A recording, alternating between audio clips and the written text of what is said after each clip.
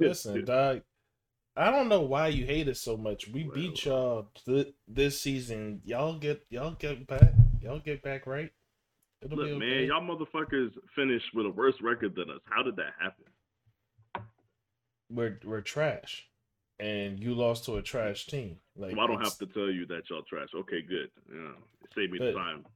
but yeah, you but you lost to a trash team. So know, and we had a trash quarterback starting at the time. So how about that? I still got a trash quarterback. Fuck you, man. Right.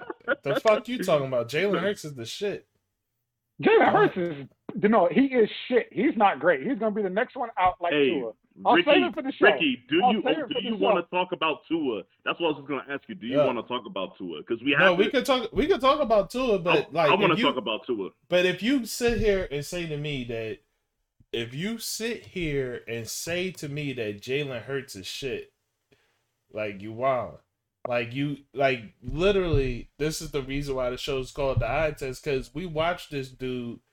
If you watch him deliver those passes. His passes are on point, they're on target, they're to the person's hands. He can't control whether or not the person catches it. Like that's a totally different thing. And he does all the right things that like the elite quarterbacks like Patrick Mahomes does, or that you would see from Lamar Jackson or Kyler Murray, where like he runs the amount of yards that he's going to get. If he's only going to get 2 yards, guess what? He's sliding at 2 yards. He's not taking unnecessary hits. He's getting out of bounds. He's doing all the smart shit as well. Like people talk about him crazy, and I think a lot of that is based off of his first 2 years, where in college, where and everybody's discounting his the year where he had to come in for Tua and finish up, and they discounting his year in Oklahoma. Like that's which isn't fair because his year in Oklahoma shows that he had a lot of growth as a quarterback. I'll save it for the show unless you just want to get this argument out the way so we can go through the show quicker. But if you're not, I'm gonna spit it out anyway. Your boy is not that great. The playbook is like this. He looks okay when the playbook is like this. The minute they go like this and start opening it up, he was doing some wild shit. You can't keep saying that he can throw the quarter, he has to throw the ball, and it depends on the wide receiver to catch it. Nelson Aguilar is over there at the Raiders catching shit from Derek Carr. Derek Carr is trash. Well, let me put it this You way: can't, you're talking about opening up the playbook. This is Josh Allen's third year. Am I not mistaken? Yeah. They're just now opening up the playbook for Josh Allen. Right. It takes years. No, why didn't they open that playbook up for Josh Allen? Inconsistency. They don't. You had Brown. Brown's sickle cell would kick in. He couldn't play, or he was hurt. Who do you throw to then? Cole Beasley? Cole Beasley's not going to, go on the outside and get you some shit done. On the inside to the slot, sure, but that's not going to win you a game. But he's not Jordy Nelson. Well, then I'll leave you with this. I want you to name, and this should be very easy for you. I want you to name 5 quarterbacks over the last 15 years that have gotten an opened up playbook within their first season. Pat Mahomes, James Winston, Deshaun Watson. I just had somebody in my head and I can't remember his fucking name. Herbert from the Chargers from this year. And what's his name had an open book? Dude who on Cincinnati, Burrow. His book was plenty open. They were doing any and everything. He was throwing 6,000 times a game. Yeah, Herbert. He was throwing 600,000 slants a game, dog. Yeah, Herbert's book. Not open. Well, first of all, Burrow's book is not open. His book is not. If you watch the games, his book was not open. He was throwing 60 times, yeah. but that book was not open. If that book was open, they would have been putting up more points, and he wouldn't have to throw 60 times. And secondly, to your Deshaun Watson point, it's very easy to have an open book when you only got 2 pages. Like so. And I'll hit you with this one. Patrick Mahomes don't even count because it was his second season. Oh, he doesn't. No, see, I knew you were going to try doing that, but he didn't play the first season. He studied the playbook for a whole season. Right. That's his first season where he got to play. That's not on me that they had Alex. But what I'm saying is that doesn't. You still need time to learn the playbook. If you get an extra year, it's a head start. It's like just like Aaron Rodgers. When Aaron Rodgers first came into the game, even though it was his first year starting, he won a Super Bowl. You know why? Because he studied the playbook for 5 years. Like it's okay. So what's Lamar Jackson's excuse? Lamar Jackson, the playbook still ain't open. The playbook still ain't no, open. No, the playbook. No, the play. Now, when it comes to Lamar, no. When it comes to Lamar Jackson, the playbook is open. We've seen that they don't have the personnel to execute a real playbook. Like Hollywood is trash. Hollywood is absolute trash. That playbook is not that big, Mark. I know it's not, but no, I know, but I know it's not big. But they're a running team. Like you're not going. Hollywood's not trash. That's a lie. You know what happened? Have you seen his wide open drop? What are we talking about? Their playbook is so bad that everyone knows when Lamar Jackson throws the ball, where's the ball going? Let's just play pop quiz now. Where's the ball going to go? Where in the field is the ball going to go? It's going to go towards the middle to Mark Jackson, and I mean not Mark Jackson, Mark Andrews. No, it goes to the middle every time. He can't throw to the sideline or any of that. Once you start doing that, things start opening up a little bit more. But you know what happened to Lamar? Lamar said, "You motherfuckers gave me COVID. Y'all talking shit. I'm running this ball now." And then shit got to crash. No, he said, "I'm running this ball now because you guys got 40 fucking drops out here. What's good with you?" Like he was like, "I'm done. I'm done." No, like listen. I really need the NFL to start tracking drops because these motherfuckers. No, like you can look them up, but you're not. But it's not a track stat it's not an official NFL. It's not official NFL track stat. So like I need the NFL to officially start tracking drops because I promise you, if they did, you would see Hollywood with probably 20 this season. And then you would see Mark Andrews, who was his best receiver by far.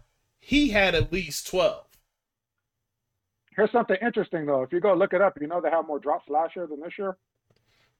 Yeah, that's what they said. I'll let you in on a little secret here, Ricky. I'll let you in on a little secret because this is something that me and Mark did at the beginning of the season.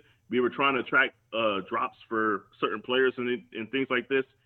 We found 3 different sources with 3 different numbers for drops. Yeah, it's very inconsistent. It's not like you can't even trust anything, and that's why he's saying he wants it to be an official NFL track stat. Understood. We get accurate numbers because like there was one where we were looking somebody up. It was like, man, these guys.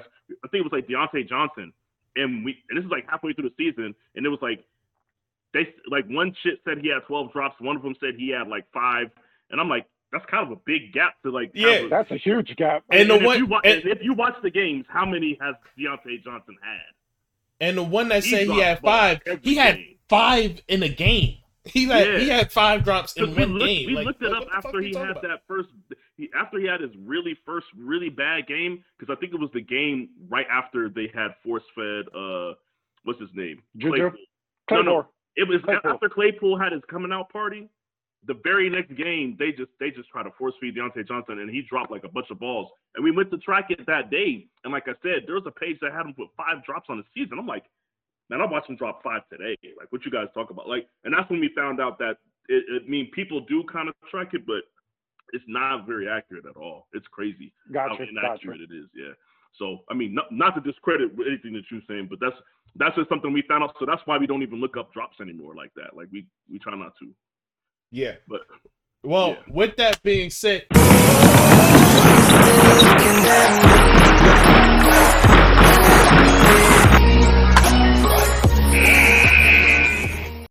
Yo, what's going on, everybody? Welcome to the Eye Test. I'm your host, Mark Coles. I am with Shawn Redacted and Ricky. What's good? Anyway, my last name's Scott. Yeah, that's right. Name's Scott. Rickey Scott. I'm not gonna keep having this conversation with Mark every week, yo. He just don't get it. Listen, he's not very smart, guys. Fam, he's not really smart. He don't get it. He don't pick it up. You're gonna have to understand.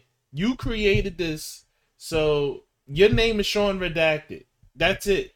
That's what Why we don't are you now. just go back to? Why don't you go back to the way it was, where you were just saying your first name and airing out my entire government name? Why don't you just But go no, back to because that never happened. Mark, Like, I need tapes, or it didn't happen. what are you talking about? Dude, We are show me the recording. footage. We Show are me the recording. Like, I can go Show back me to the that footage. episode.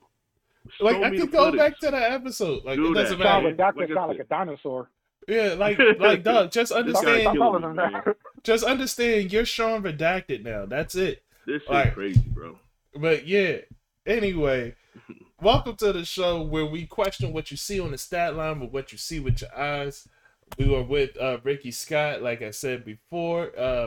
Welcome back, Rickey. Thank you for joining Thank you for us. having me. Yeah, we're going, and with that, man, we already started, as you can see, so we're going to get right into it. Continuing this conversation that I guess we fell into and we already having. So yeah, man. When it comes to Jalen Hurts, like getting back to the original point, there is no like that dude is showing growth, and not only that, but he's showing like he has a mentality for this sport that I'm not going to say no other player has, but I'm going to Rickey about to attack you. Yeah, like I'm not going to say that, like that it started to come out and I was like, that's completely false. But like I'm going to say he has a mentality that's perfect for this sport. Like this dude, like just look at the guy that he's replacing. You have a guy that he's replacing that can't handle any form of competition.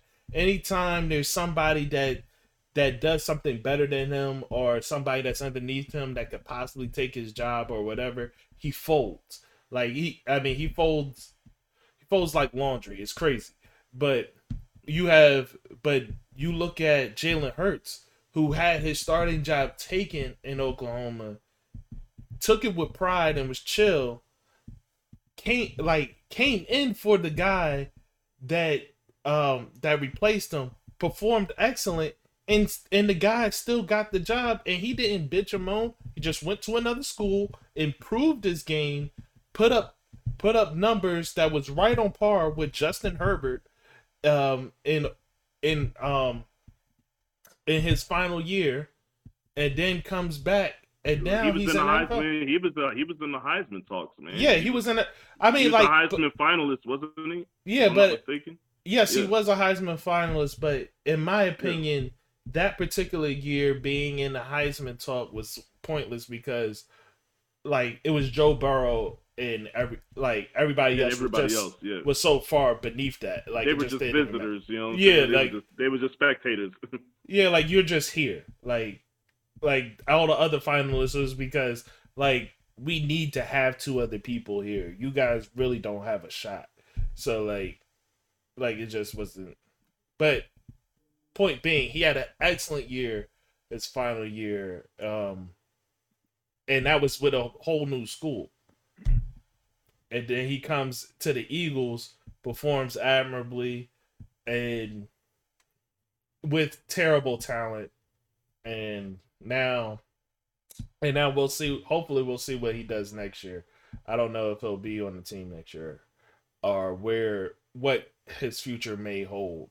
Honestly, I do want better for him than Doug Peterson and the Eagles. Yeah. So, Rickey, man, I'm gonna let you respond before I respond. So, I know you want to say what you got to get your shit off, Rickey. Go ahead. That boy's trash. It's easy to look good when it's very easy to look good when you're on a failing team, especially when there's nothing else you can do but go up. Like if you just decide, hey, I don't want to get sacked 60 times in the first fucking quarter, you're already looking better than Wentz. That's not very hard to do. So it's like one of those things you guys are excited over somebody that's just being average. I don't understand where you're getting all this, oh, we have this great talented person. We're going to go to that just sounds like Eagles fandom because nobody else that's not an Eagles fan is talking like this for this guy. They're like, oh, he's out there performing, he ran a few times, but a couple of passes. Like, Mark, I'm going to respond, Mark. I got it. I'm going to respond. So here's the thing that you're missing, Ricky. Now you threw out words out there that Mark never used. Nobody's talked about how talented he was, because there's always going to be guys that are more talented. Um, there's certain players in this league that play quarterback that do all the little things right, and that's what propels them into where they're, into the upper echelon of quarterbacks. Um, I'll say this: people forget, like, when you talk about arm talent and just talent in general, Peyton Manning was not the most talented quarterback. He did not, like I've said this before, he did not have crazy zip on his balls. He did not pause. You know what I'm saying? He could throw a deep ball, but he wasn't gonna, he's not gonna laser one in there or squeeze something in there. There's a whole reason why he used to get up and come to practice, come to the games 4 hours early and run his routes with his receivers, because everything was based on timing. He was not he did not have the arm talent that a lot of these other quarterbacks had. But what he did was all the little things right. You have quarterbacks that came before Hurts, like a Big Ben or a Russell Wilson, who, when they first showed up, they did not have an open playbook. But what you could see in that time where they're playing with the reduced playbook is, hey, they make the reads.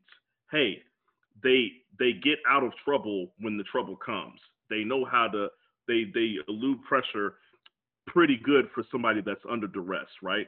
They protect the ball, meaning they don't go out there and just sling a bunch of interceptions. They throw the ball away when they need to. They slide when they need to. They get out of bounds when they need to. A lot of people shit on Russell Wilson in the level of play that he had when people started praising him the first year, because people were like, yo, he has this defense. They snuck into the playoffs at 7-9. They had the catch play against Green Bay where people felt like they shouldn't have won that game. They shouldn't have even been in the playoffs in the first place, and they felt like the defense and the running game was carrying him. But guess what? What the actual experts saw was, yes, all of that is true. Yes, the playbook is reduced. Yes, he's being carried by these guys. But those little things that stop your quarterback from fucking up a game is what he had already. Now, granted, Russell had the talent leg-wise. He had the talent arm-wise. He could do all these things. He could make plays outside of the pocket. Yes, Hurts can't do what Russell Wilson does. Hurts is not Big Ben, who's a walking statue where P just shreds tackles off of him. But guess what Jalen Hurts does better than a lot of these young cats that come out in their first season? Shut the fuck up. He does all the professional quarterback shit. Everybody can't be a Justin Herbert. Like, Jalen Hurts is never going to be a top 5 quarterback. He's never going to be he might not ever be a top 8 quarterback, but I can tell you right now, he is going to be a starter. He is more than likely, if he continues to do the little things that he's doing right now, he will be a starter for a very long time in this league. Okay. Is that a fair assessment? Is that a fair assessment? No. Okay, so before Mark gets crazy, let me get a few things out the way. Tyrod Taylor 2.0 ain't going to do shit. Damn. He's not going to do anything. This is a league where things have changed. I'm glad you brought Russell Wilson in, because this is why. He's a perfect example of how the league used to be. Everybody else, when he came in, I don't remember any experts trying to shoot him bell anything. They all said he was shit, even when the defense was carrying. He had crazy-ass Pete Carroll who was like, I believe in you because you believe in Jesus and I like Jesus. That's the truth behind that. That's what happened with that. He had a coach that believed in them. He rocked with them. They were winning, so no one complained. If he didn't have that defense, he would have been out of here. But no, what I'm saying, when they ask you a question, as a Seattle Seahawks fan, did you think he was all the trash that everybody thought he was? He was serviceable. He was Alex Smith. He was serviceable, but we were winning. That's the difference. It's funny that you say that, because that's what I would compare it to. I won't compare it to Go that, ahead. because this is the difference now in today's league. You don't have that type of time. If you're not winning now, you're the fuck out of here. We've seen so many quarterbacks come in and out, unless they get lucky and get put behind somebody like an Andrew Luck, or like you get put on Belichick's team where you get to sit behind Tom Brady this whole time, where you get people like your quarterback, who I won't name, Looks like You fool's gold to name me. them. You can No, name them. I don't talk filth. I'm respectful. Oh, come on. Don't do that. Yeah. Don't. Now, I'm not going to accept that shit from a fucking Seahawks fan. That's what they're for. But go ahead. You filthy Go man. ahead. We beat y'all. That's beside the point. Go ahead. But that's the problem that we're having. We're in a time now with football where there is no time. You either fucking win now, produce now, or you're out the door. We're on to the next talented person. There's too much talent coming in from college now. But everybody wants to get on. But see, what you fail to realize is, number one, he's playing for the Philadelphia Eagles, where it doesn't matter what you do there, you have unlimited time. So why is Carson Wentz looking out to be out the door? They should have. Look, you could say that, but he just got a 5-year contract extension recently. He still has 3 years left on his contract. No, he has 5 years left on his contract. Oh, excuse me. He still has a whole 5 years left on his contract. Because he signed. This is just how stupid my team is. He signed the contract in a year that they didn't have to re-sign him yet. They could have pushed for the extension on the first contract, but they re-signed him, and this was the final year of his actual contract. Okay. See, okay, but let me get back to this. I'm gonna try to get through this real quick. But but like I said, he's got years on it. The Eagles aren't forcing him out of here. The Eagles, they benched him. He was trash. Listen to what I'm saying. He got benched by pressure. It's not the Eagles. The Eagles organization was not the ones that were just like, you know what, man, we're tired of this cat. And even if you say that, right, it doesn't make sense for them to sign him for 5 years and then the very next year be like, yo, he's gone. Like what I'm telling you is he still has gotten more time than I feel like he should have gotten. Now he's gotten more time than what most other quarterbacks usually get. What I'm saying is the time span for a quarterback to produce in Philly is a little bit longer than it is everywhere else. Yes, you're still on a leash. Yes, you're not. It's not a 2-year thing. They're not going to keep you for 2 years and then trash you. But I will say this: when you talk about the way the league changed, another thing that changed in the league, Ricky, is offense. A lot of these offensive coordinators, a lot of these teams have young offensive coordinators that have changed the game to where it's, hey, we're trying to make it more of a league where your playmakers make the plays and not the quarterback. There's a reason why somebody like Mitch Trubisky could put up numbers. There's a reason why Alex Smith can throw for almost 4,000 yards in a season. You know, it's because these offensive coordinators design these playbooks so that the quarterback, if you get a quarterback that can protect the ball, then you have a chance to win. Because they're gonna just put the playmakers in position for them to do all the dirty work. You over here talking about Josh Allen not being all that.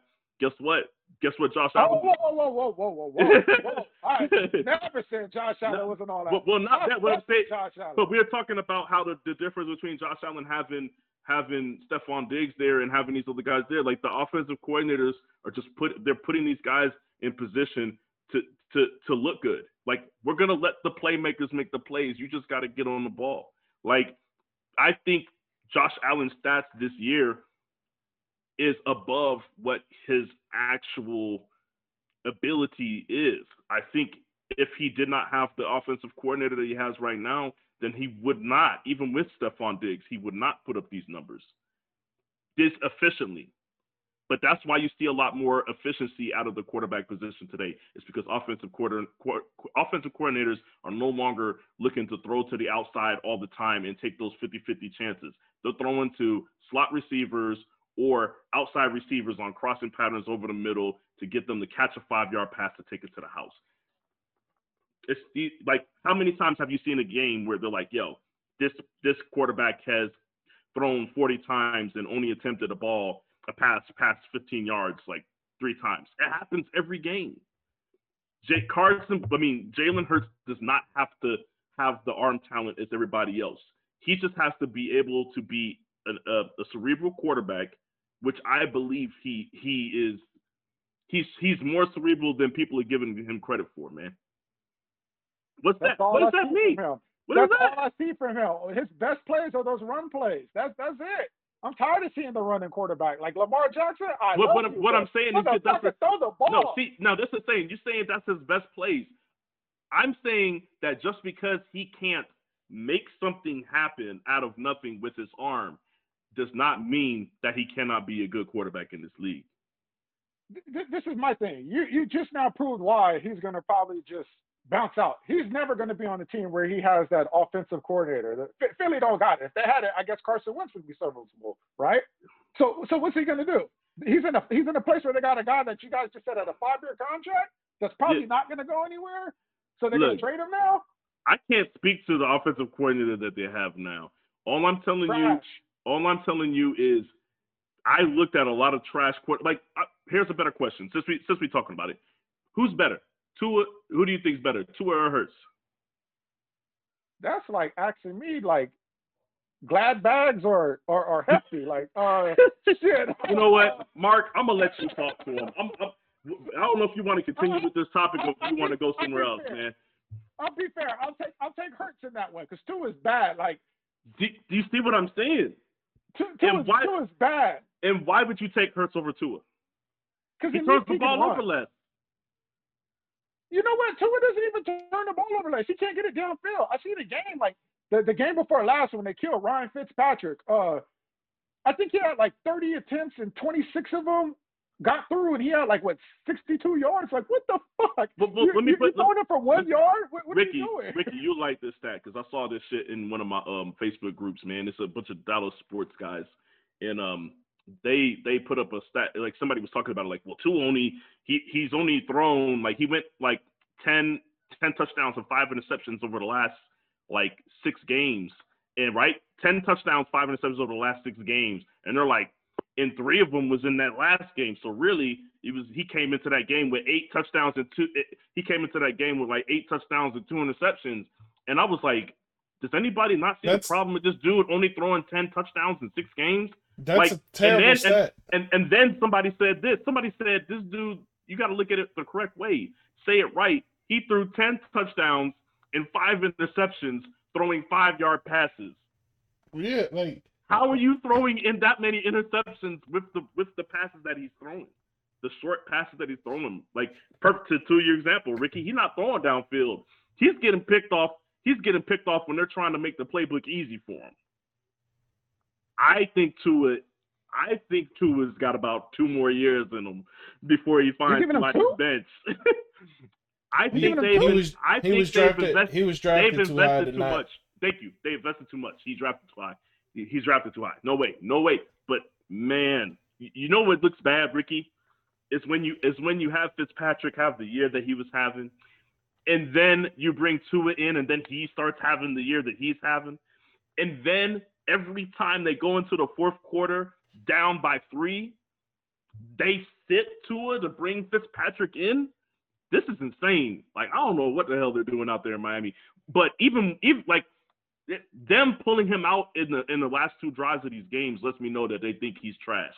But the fact that they continue to let him start lets me know that they have to because they invested too much. Well, it's not that they have to. It's more so. Oh no, they don't have to. But you know the politics of it.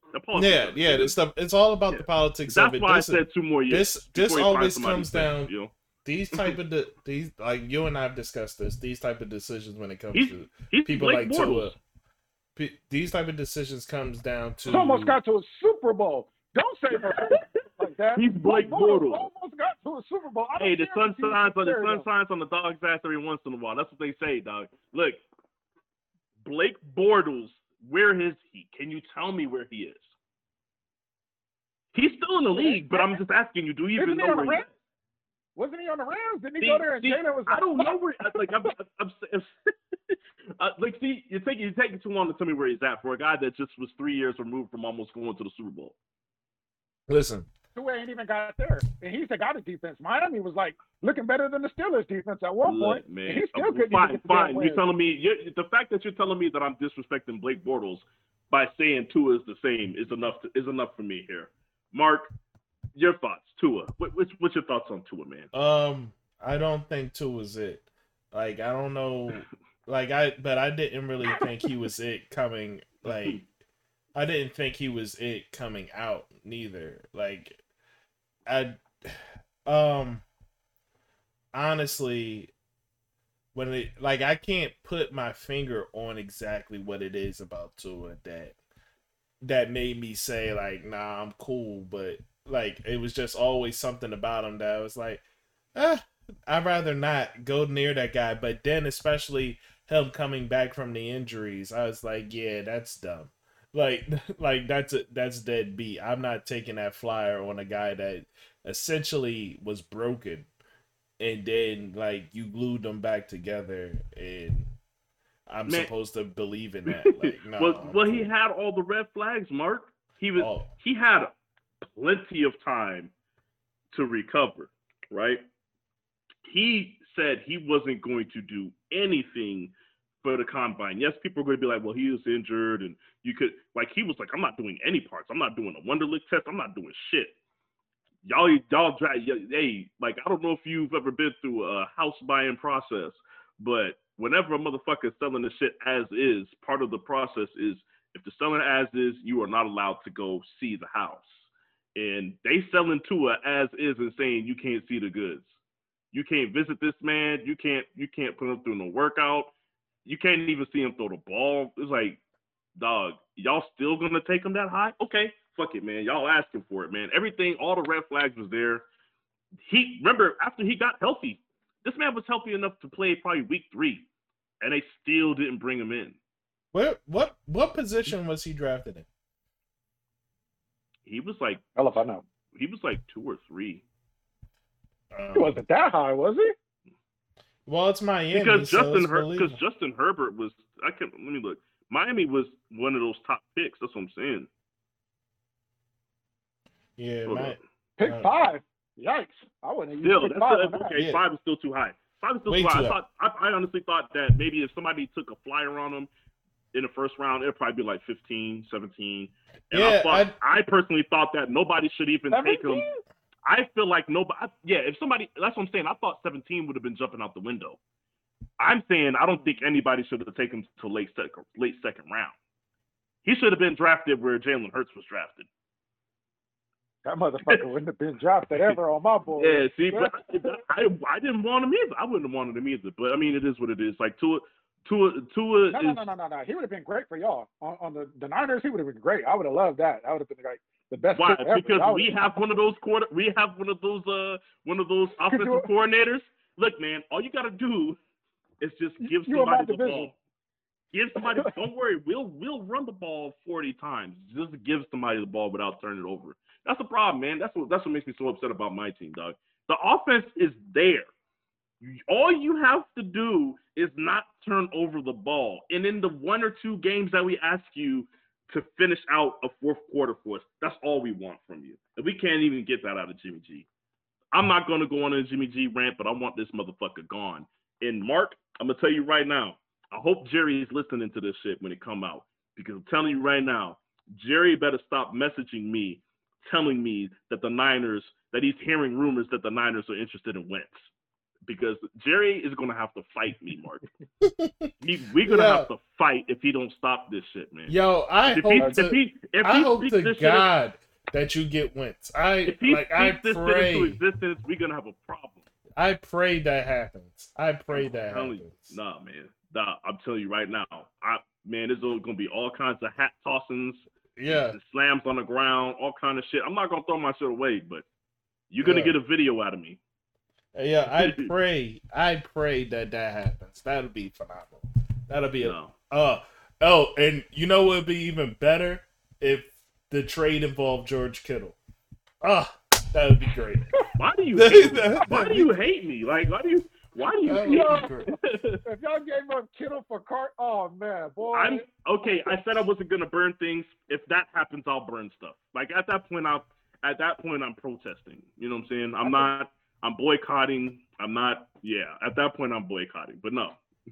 That'd be crazier than Hopkins for Johnson. That'd be one of those types of trades. And that's the problem. Like, I can't even sit here and tell you that it'll never happen. I can't even say that anymore in today's NFL. Oh, that'd be amazing.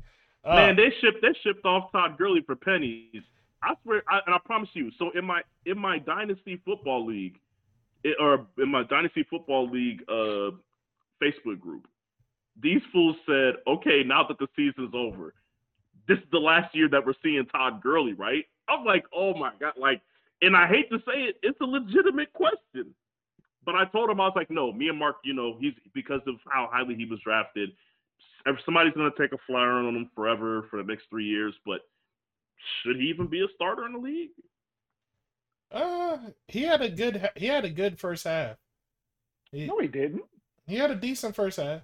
He had some really, really, really lucky goal line carries. Like he couldn't run the ball. He's not explosive. He can't. Oh no, none of the talent. He's talking about stat-wise. Stat-wise. Okay. But I was going to say, you better with Caleb Balazs at this point. If you got Matt Ryan throwing the ball for 45 times a game to every receiver on the team, you better be able to get some type of fucking stats off of that as a running back. Like, you better at least average 4 yards a carry.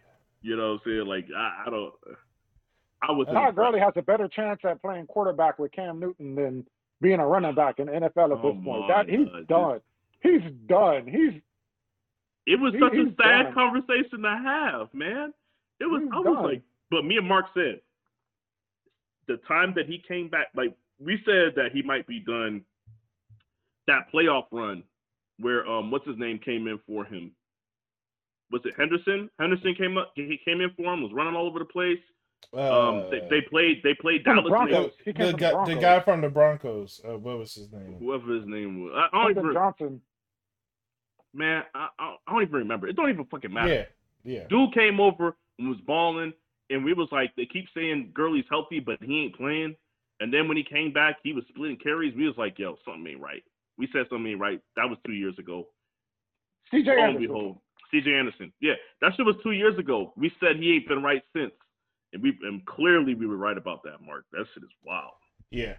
Todd Gurley is going to forever be a back. He's going to be I'll say this. I think he ends up in the committee for the rest of his career. Well, you a water bet that Frank Gore stays in the league longer than Todd Gurley. Oh, please. Like, Frank Gore is embarrassing these fucking running backs out here, man. I see you want to take that bet. Hey, I'm not. Like, because Frank Gore just came out. He just came out. He made a comment yesterday or the day before saying that whether he retires this year is dependent upon whether or not teams want him on the roster. Somebody's going to want him on their roster, whether it be at the second or third position. Like, who wouldn't take Frank Gore on their roster just to have there and to mentor some guys, like, you know what I mean? So I don't know, man. Like, so how about that one? Let's what do you got that? What has the better odds? Frank Gore ends up on a roster as a starter before Todd Gurley? Oh, Frank Gore is not going to be a starter anymore. Because honestly, he shouldn't be. He shouldn't have started this year. Well, that's not true.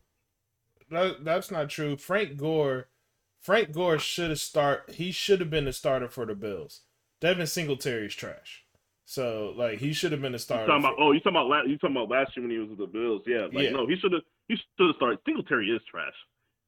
Yeah, man. You know what? Let's stop talking about these trash players, man. We got to talk about something else, Mark. This shit. Yeah, like, listen, you got me going off on these cats. Like, I think it's Rickey. Rickey brought all his negative energy, man. He brought his hater bag today, man. He brought his hater bag. This kind of went off the rails a little bit, but that's all right. It really did. The point being is that Jalen Hurts is not terrible, and in fact, even Shawn saying he's just serviceable, I think, is underselling what he could be. Given if he's put in the right system, I think he could be much more than serviceable. Unfortunately, I don't think the Eagles is it as is. Like, I don't want them to be here if Doug Peterson is here. Like, I don't want anybody to be here if Doug Peterson's here. I'll say it real quickly. It's not disrespectful to him. Just looking at the level of quarterback talent that exists in the league right now, we're talking about a repeat of a golden era where there's quarterbacks everywhere. So it has nothing to do with. It's more to do with the era that he's in. There's so many quarterbacks right now. There's and they not just happen though. to be better. There's really not though. There's a bunch of people I'll take over him right now.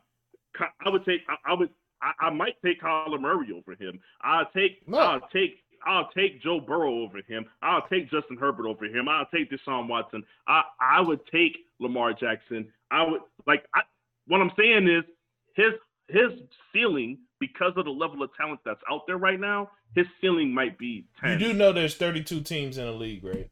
I understand how many teams are in the league. Like you could only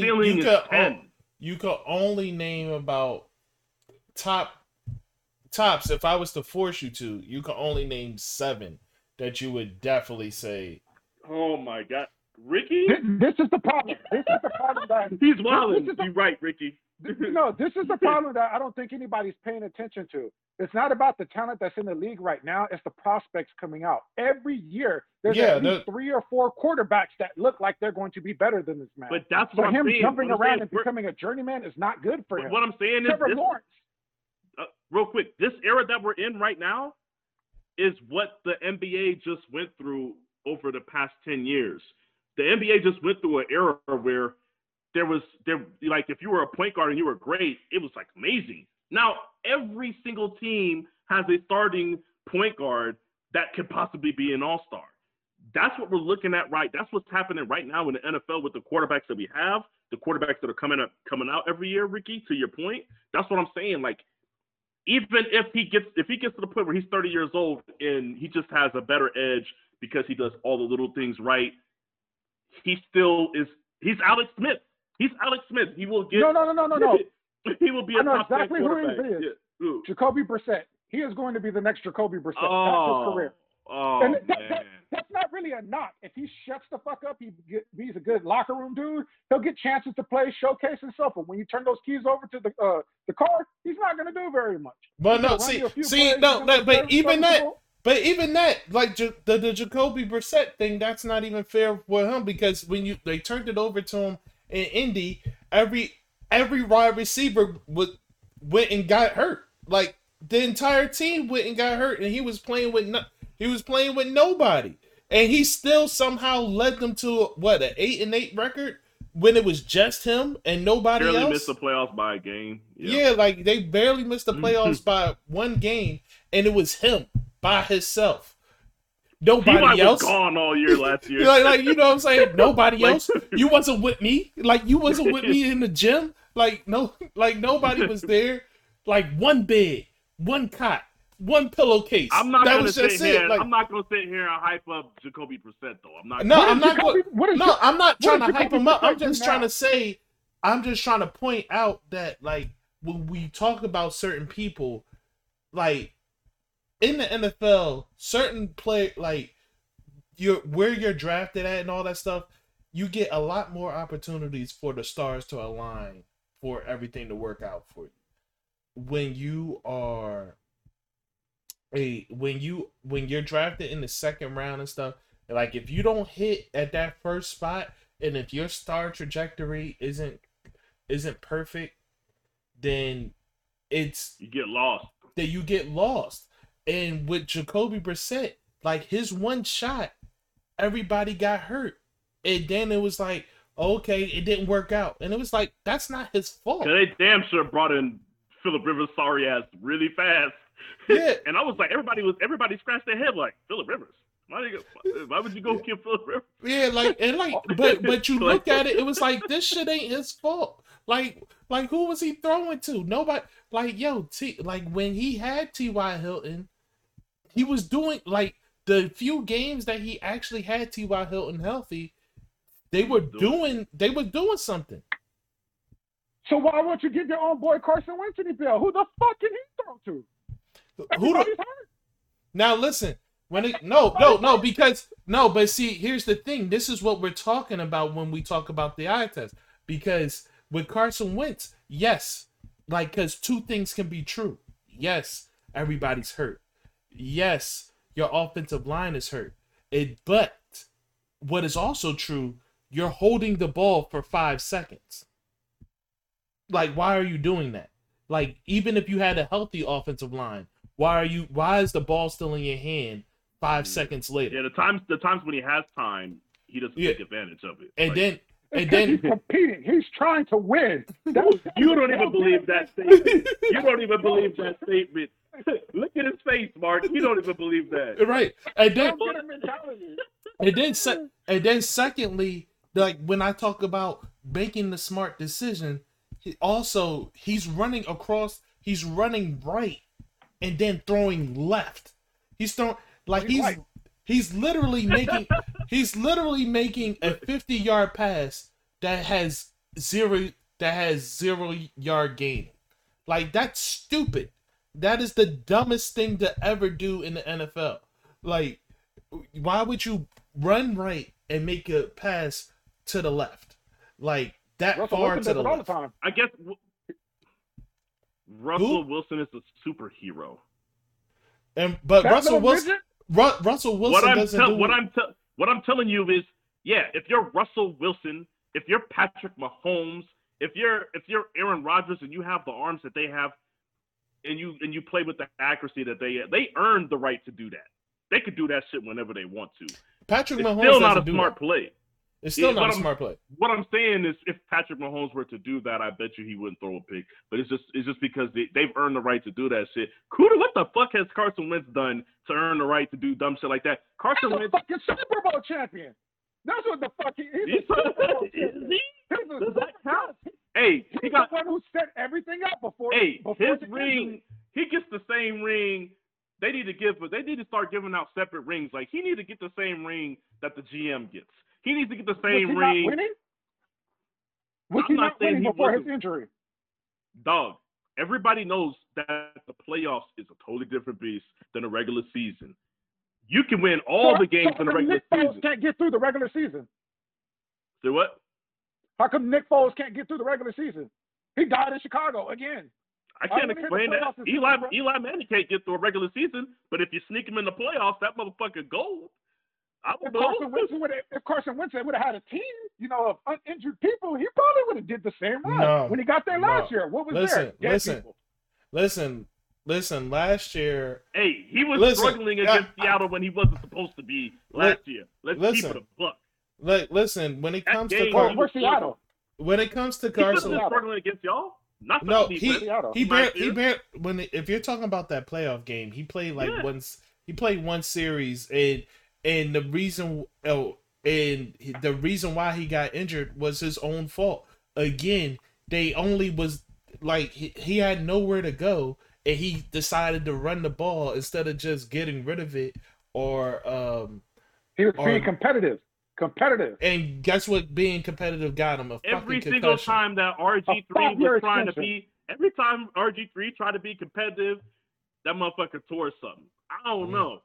Like, well, he's soft like paper, so that's nothing I can do about that. Listen. It's funny that I happen to see a bunch of competitive guys not get hurt. I seen Brett Favre be competitive at 44 years old and still manage to save his ACLs and his head and shit. He didn't say that shit. You ain't seen those copper commercials? He's like, I gotta put this shit on in the morning so I can brush my teeth. That shit worked. That shit worked. Hey, it worked when he was on the field. He was able to go out there and start every single game of his career. Like, what you talking about, man? That's them drugs. You know how them drugs work.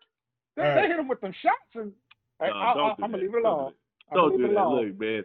So I guess them shots just don't work with Carson Wentz. He's just weak. All right, but listen, man. Tyrod Taylor. Forget. Don't do that. Listen, I gotta get us out of this conversation. It's been going on way too long. It's just gonna get clipped. But go ahead. Listen, what's happened? But in moving forward from this, we're going to talk about quarterbacks that are actually out here doing the right things, and one such quarterback is, well, three such quarterbacks is Drew Brees, Tom Brady, and Russell Wilson. They are making sure that they take care of their guys, take care of their teammates, and getting them the bag. David Moore for the Seattle Seahawks had a 45 catch incentive that was worth $100,000 in a pointless play instead of taking the knee. Russell Wilson decided to do a quick pass to David Moore, get him his bag, and sent him home with a late Christmas present. I'm pretty sure if it was more than $100,000, I'm pretty sure the owner would have probably been a little pissed by that, but it is what it is. Um, and then Tom Brady got Antonio Brown $250,000 with the shovel passes, just so he could hit his catching bonus. And you said lastly Drew Brees did it for who? Michael Thomas, I believe. You have to get him 8 of them. Oh, is it Emmanuel Sanders? Emmanuel Sanders. Yeah, and Drew Brees made sure Emmanuel Sanders hit his. So these are the things that quarterbacks do for their teammates that endears them to their teammates and makes their teammates want to keep them. Make sure that they take the extra mile for their quarterback. This is the kind of stuff that inspires T.O. to cry when my quarterback. when you get hurt. It's my teammate. So you know what I'm saying? Like this is how it works, man. It's how it's supposed to be. It's just a little quick one-off I wanted to mention, and we just had to get out of that last conversation. So how you guys feel about that? Quarterbacks making sure that they get their guys their bag. I think it's great. I mean, that's what you're supposed to do. Everybody talks about leadership and building the trust of your wide receivers and your quarterbacks. What other way can I say, hey, I trust you, than going, motherfucker, here's $100,000. Here's $250,000. You know, there's no better way to get that chemistry going. Like, I don't know about you, but if my quarterback is willing to go out on a limb to get me that extra money, I'm going to do everything I need to do to try to catch those balls, make sure I get the right possessions, keep myself healthy and going and whatnot. You know, that's somebody you want to play with and for. I don't want to play with some asshole who's just like, you know, I'm going to take this knee, fuck your money, bro. I only needed like 1 catch for 1 yard. Like, you got to give it up to those type of people. That's probably why they're beloved by so many. Yeah, I was just gonna say that makes for a long-lasting relationship, man. Because I'll tell you what, somebody give you that $800K bag, the very next statement out of your mouth is probably, "What do you need? What do you need me to do? You know, say what you need from me." That's right. That's you know that will endear them to like to basically what they always say, run through a wall for you. You know what I'm saying? Like, hey, this dude took care of me on the back end. You know, players aren't supposed to watch each other's pockets. You know, it's kind of like taboo. But if you're gonna watch them in the correct way, then that means something. You know what I'm saying? It's like, yeah, everybody stays out of everybody's contract business, but for you to take time out of your day to make sure I get my money, that kind of means something. Something like that, you know, could have got the Eagles about 3 Super Bowls back in the day. Yeah. You know, if T.O. if Donovan McNabb, you know, if T.O. had that type of relationship, then you know. I mean, that's the perfect example is of not doing it right is Donovan McNabb. If Donovan McNabb made sure that he took care of T.O., then they would we would probably would have actually had a dynasty for a little while. But when you have a true diva personality in somebody like Donovan McNabb, then it is what it is. And moving forward, a MVP season by quarterback Aaron Rodgers. Apparently, he's going to be your MVP this year, man. Do you think it's deserved? Shawn, start with you. Well, I'll say this: in my eyes, you could give it to 3 guys and they all deserve it. So I cannot tell you that man does not deserve it. Who are the other 3 guys, and you think they the other 2 guys? I 2. think Patrick Mahomes, and I think for sure Patrick Mahomes, and I think for sure Derrick Henry. Like, okay. Whoa, we're gonna sneeze at the Derrick Henry thing. Okay. So, Mark, we made it a point when Tennessee, we brought it up when Tennessee was slipping and they were losing games because they would not give him the ball. Right. Them pulling this out and getting into making sure they secured their spot in the playoffs has a lot to do with Derrick Henry. I believe also that Tannehill's play and his ability to be able to throw down the field and have plays like that open a lot comes from having a Derrick Henry in the backfield.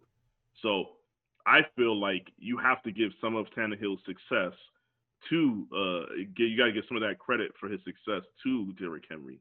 Having a 2,000-yard rusher on your team definitely makes it easier for you to throw the ball downfield. It's not a coincidence that Tannehill is having his best passing year the same time Derrick Henry's rushing for 2,000 yards. And if you ask which came first, the chicken or the egg, clearly Derrick Henry running the hell out of the ball came first. So yeah. I think that's why he belongs in the conversation. Patrick Mahomes if Patrick Mahomes would have played his last game, he would have gotten at least 2 touchdowns. And I'm being modest because Tad Henne came in and got 2 touchdowns on the first 2 drives. So with that saying, Patrick Mahomes probably would have finished with 41, 42 touchdowns. Let's just go 41. 41 touchdowns, probably would have finished with his 6 picks, So, and he would have went over the 5,000-yard passing mark, which he was only, about 250 yards off of. So him not playing that game makes a difference. I think it would have made a difference in this MVP race just because, yes, Aaron Rodgers, 48 touchdowns to 5 interceptions. That looks so sexy. Like, how can you say no to the MVP for that, right? And then the wins, they're in first place. They got a bye. Everybody kind of glosses over the fact that the Chiefs went 14-2. Everybody kind of glosses over that. Everybody glosses over the fact that Patrick Mahomes had a down year and basically should have finished the season with 40 touchdowns, 6 picks, and 5,000 yards. This kind of glosses over it. Everybody knows that if you take Patrick Mahomes off of that team, yes, they will still have those weapons, but they are not going 14-2. They might go with Chad Henne at quarterback. They might go 8-8. You know what I mean? So they do have a team. And the other thing that I want to discount Aaron Rodgers for, which you have to discount Patrick Mahomes. Patrick Mahomes gets discounted for the level of talent he has on his team all the time, right? People say he has Tyreek Hill, he has Kelsey, he has all these guys, And I look at Aaron Rodgers' team, and I'm like, they have 2 starting running backs that they actually use and run the ball with, and they both catch out of the backfield. And then they have Devontae Adams, who I think is a top 3 wide receiver in the league. Shit, this year you could say you could put him in the top. You could put him in the top 2 if you want to. You know what I'm saying? And he's a guy that you can throw to every down, and it doesn't matter. It doesn't matter. Teams know you're going to Devontae Adams, and he still gets targeted 13 to 15 times a game. But with that said, they both, I think their talent levels, as far as the talent around them on the teams, sort of evens out. But Patrick Mahomes is the only one that's going to get discounted for it. So yes, I think there's zero chance that Aaron Rodgers doesn't get the MVP. But I will say, out of the 3 people that I named, Derrick Henry has the least amount of talent around him.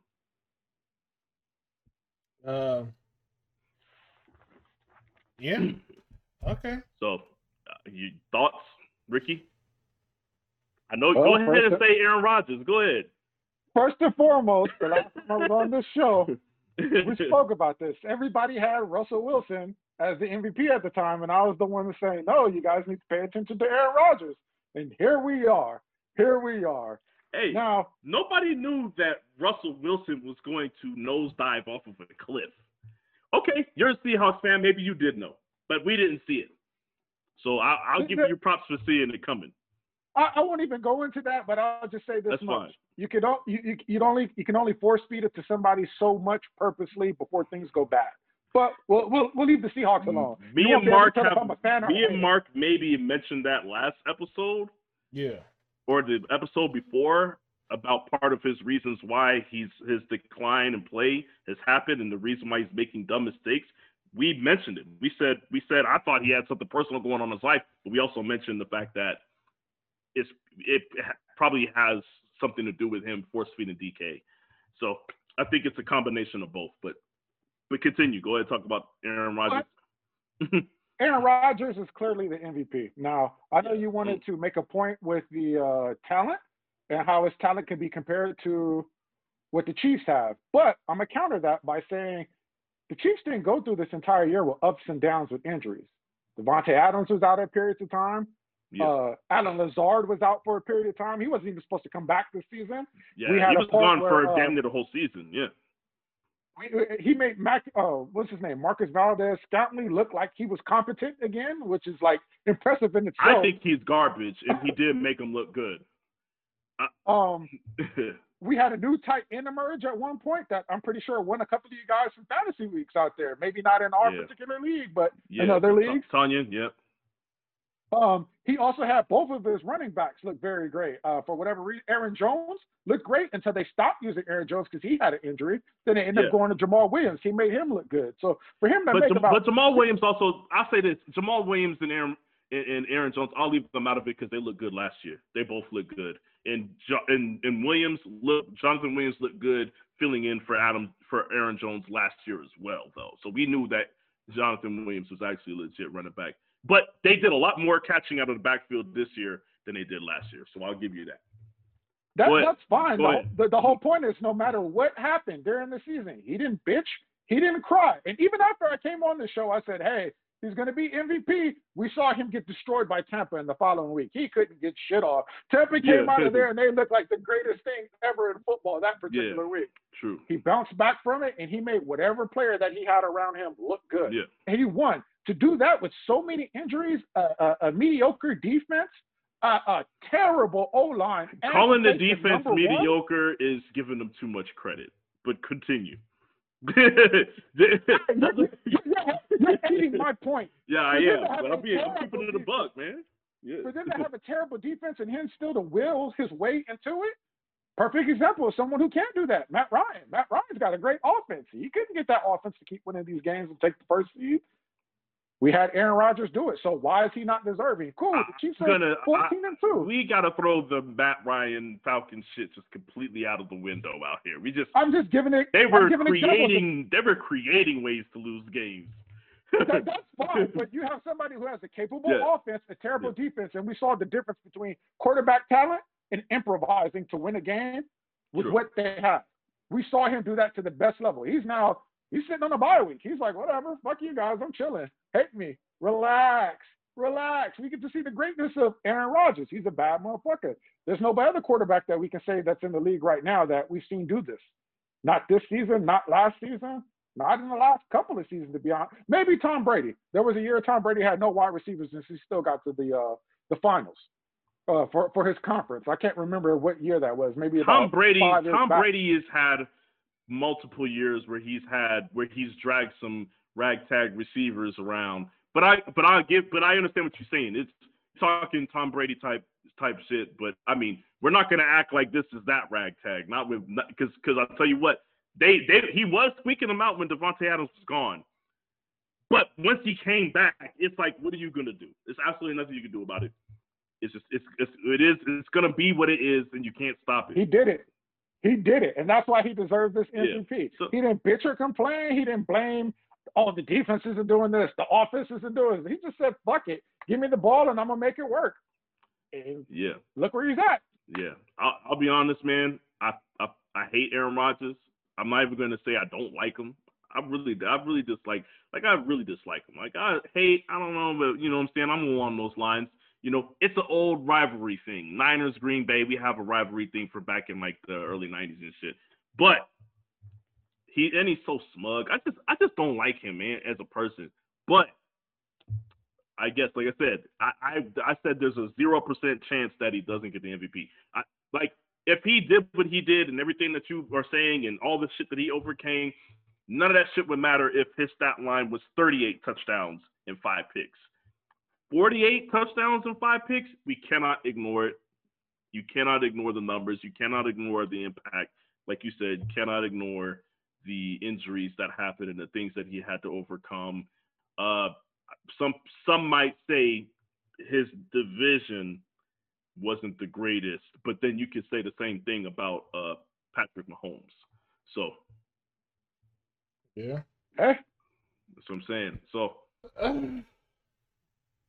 Well, listen.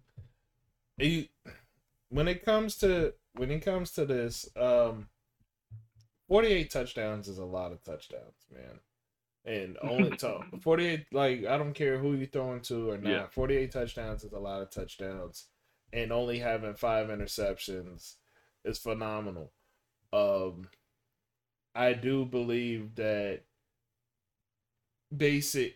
I do believe that unless Patrick Mahomes had 40, he would have had to have 47, like, because he eclipsed him in yards, and he has only one less interception, and he eclipsed him in attempts and completions. Um, it's I think when it comes to that, the touchdowns is the big difference. yeah, And touchdown to interception ratio is a huge deal. yeah, but I mean, like I said, whatchamacallit only having one more interception, like, is still phenomenal. But I also believe that Patrick Mahomes was facing an uphill battle coming into this season already. Like, I don't know why.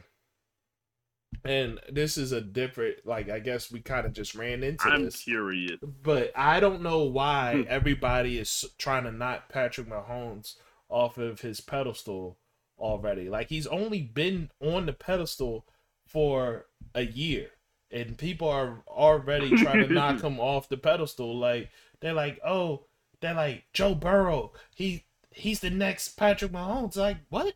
No, he's not. Shut up. Like, what are you talking about? Nothing. He does nothing on that level. No quarterback in the league does anything on the level I of was gonna Patrick say Mahomes. so.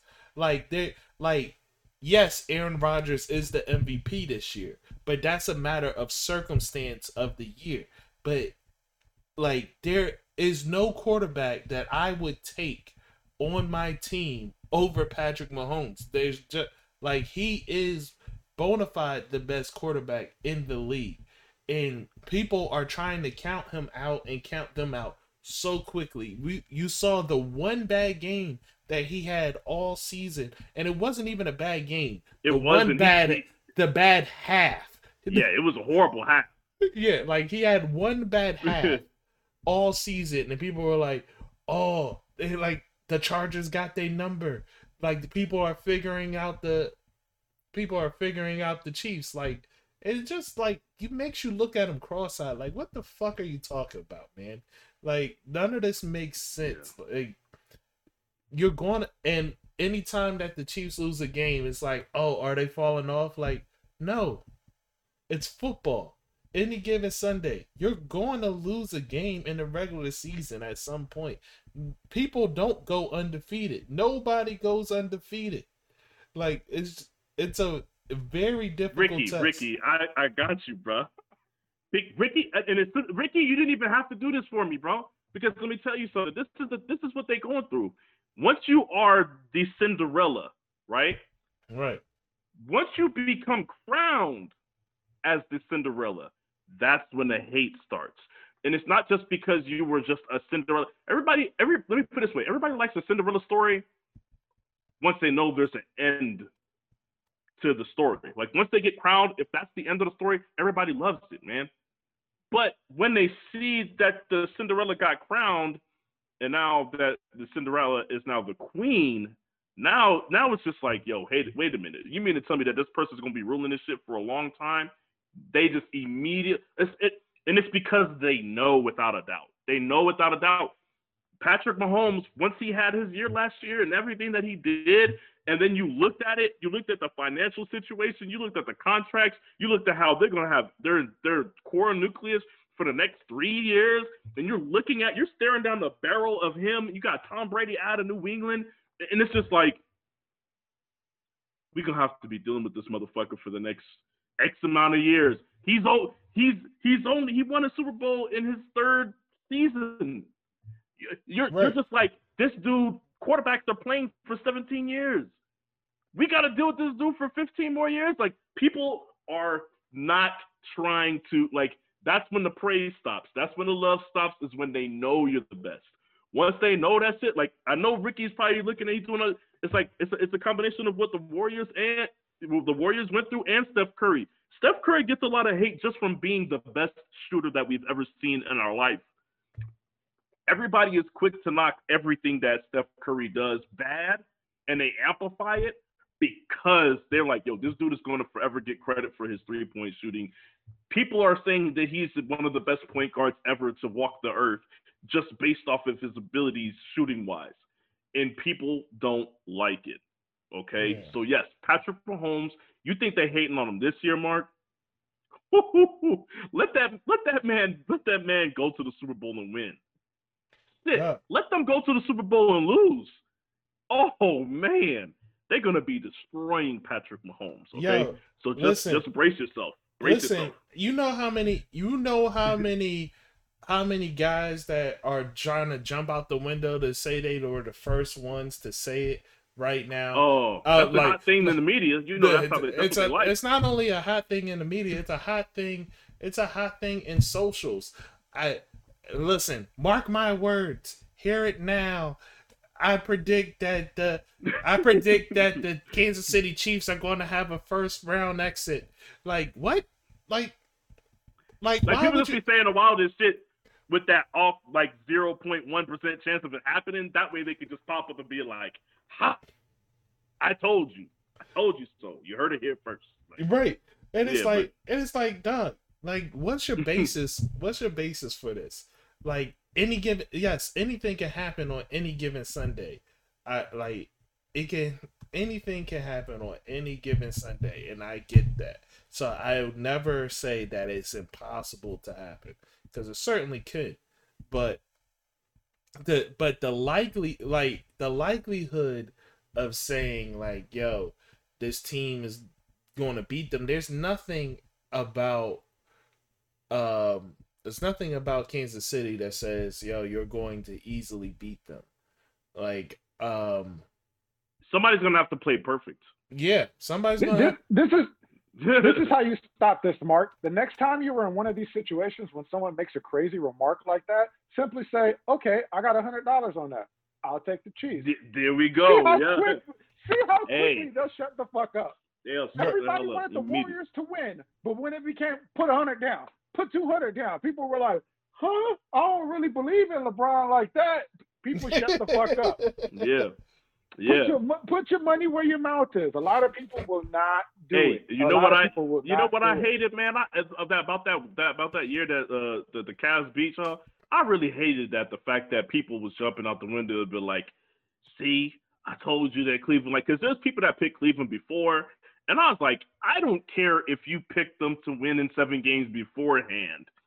Even you did not think that they were coming back after being down the way that they were down. Everybody thought they were left for dead. Don't try to come out after the fact and be like, "See, I told you." Like, no. After game 4, you were right there with everybody else saying, "These dudes, I can't believe they're getting embarrassed this way.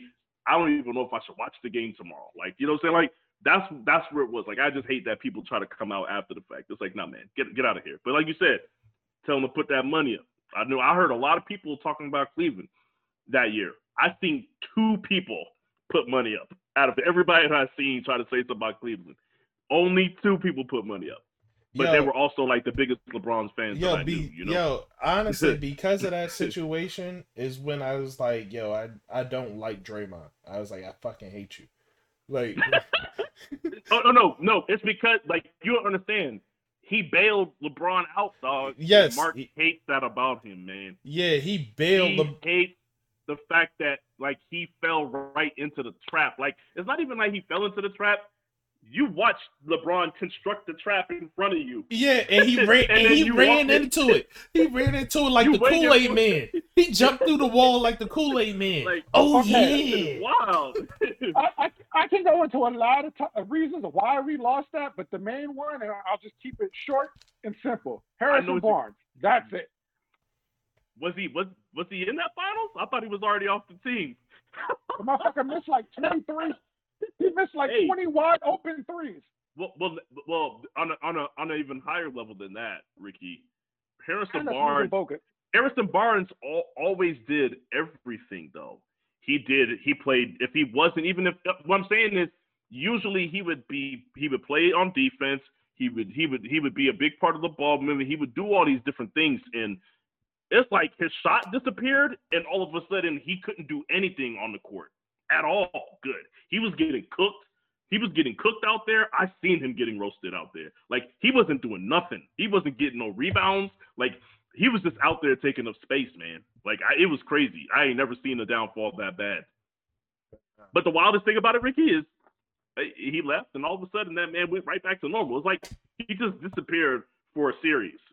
And then, like, that's it. He's been playing like the old Harrison Barnes since it happened. No, he hasn't. He's been playing on trash ass teams, so he looks better than he is. So he looks better.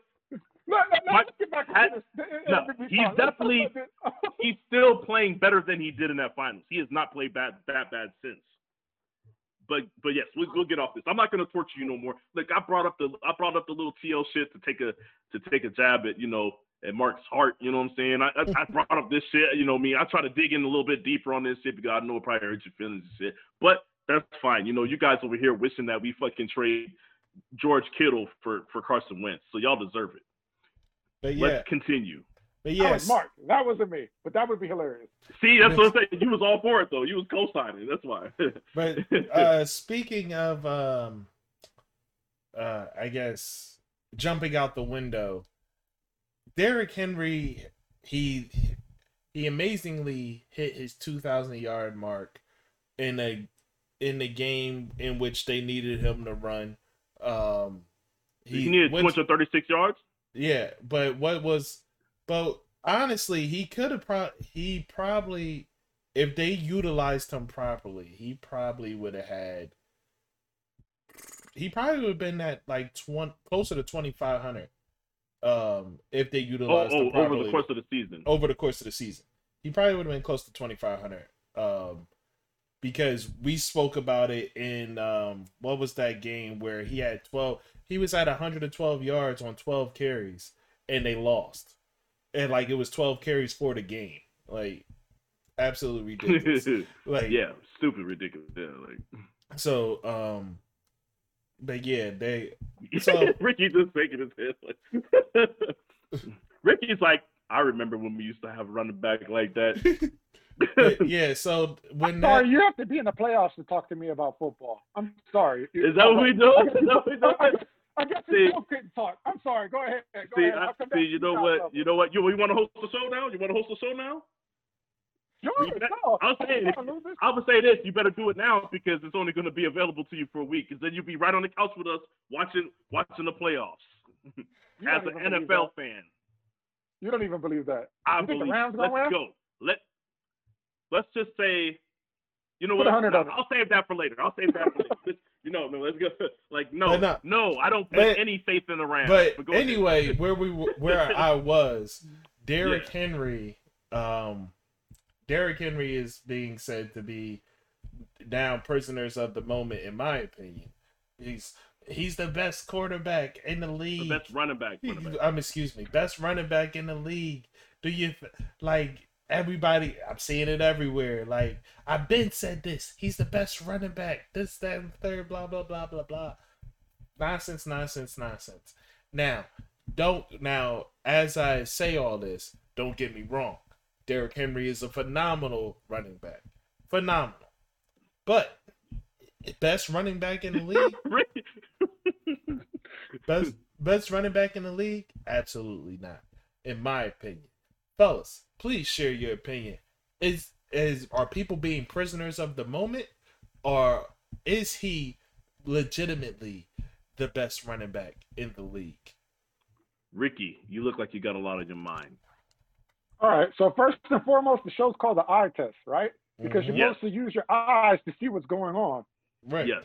I don't know what the fuck is wrong with people. Derrick Henry's been doing great things. He's been putting up great numbers. But can anybody tell us why he's doing these great things and putting up these numbers? Some people like to say it's the addition of the quarterback and him being able to throw opens up the field. No, that's all complete bullshit. Yes, if you guys go back and look at everyone they played this year, they ain't played a goddamn soul. They've got numerous games against the worst fucking run defenses in the entire league. They starting did from week one. Peep this.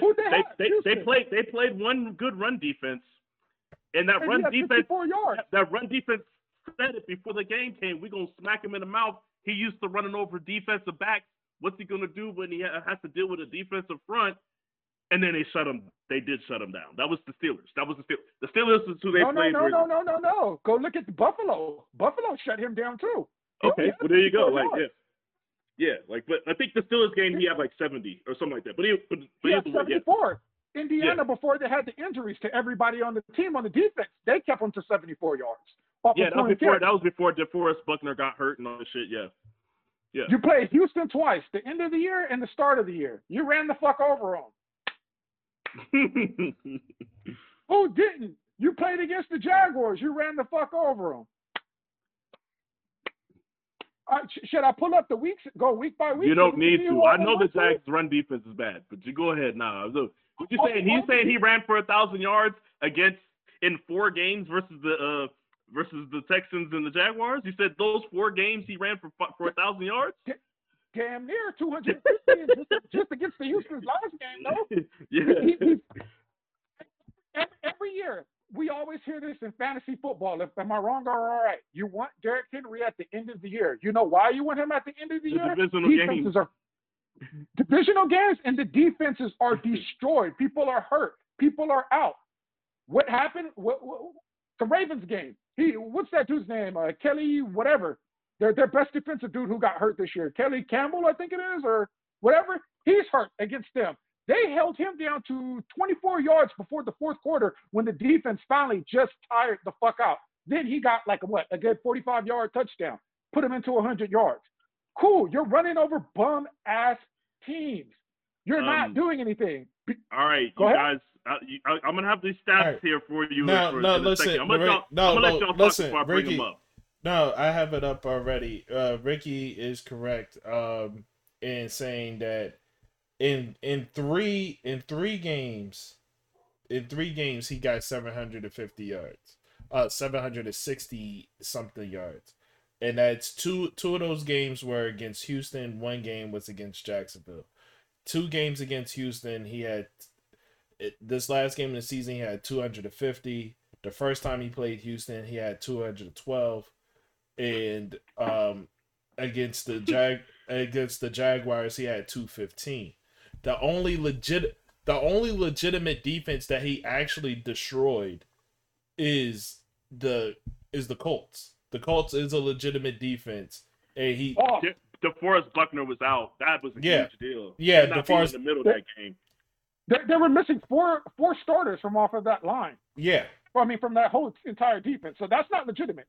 If I'm not starting my best players, that's not legitimate. When you're doing second, third strings, cool. Well, I could probably run over one of them. And they don't did go that far, brother. Don't go that far. But yes, go ahead. Yeah. In Baltimore, he ran for 133, but that was more so average numbers because it was on 28 carries, so it was 4.8 yards a carry. That was volume. Yeah, that was more so volume than anything. I got you. Okay, yeah. Nope. Yeah, hold on. Before you go on, for that Baltimore thing, I just want you to hear this because people forget this. For 3 quarters, the undermanned Ravens put the clamps on Derrick Henry and the Tennessee Titans. By the time it was all over, the star running back in Tennessee would again head out of Baltimore with the upset victory. Henry ran for a 29-yard touchdown with 5 minutes and 21 seconds left on Sunday to cap another monumental performance. He didn't do shit that entire game until the end. They were missing their star lineman. So even with that, you didn't beat an A1 defense. You keep beat up people. Like, that's not great. No. But he's definitely one of those guys that there's nobody better in the second level than Derrick Henry. There's nobody Nick that you Chubb? don't want to see, huh? Nick Chubb? But Nick Chubb. I'll say this: if Derrick Henry gets to the second level, it's usually a touchdown. Nick Chubb, I think, is just better any day of the week. Nick Chubb, since he's been in the league, I don't know if you know, this is a stat you might actually know, Ricky, but since he's been in the league, he has the most broken tackles since he's been in the league. He has the most broken tackles per carry. Yeah, Listen, so Nick Chubb is the best when it comes to any level. but to be clear,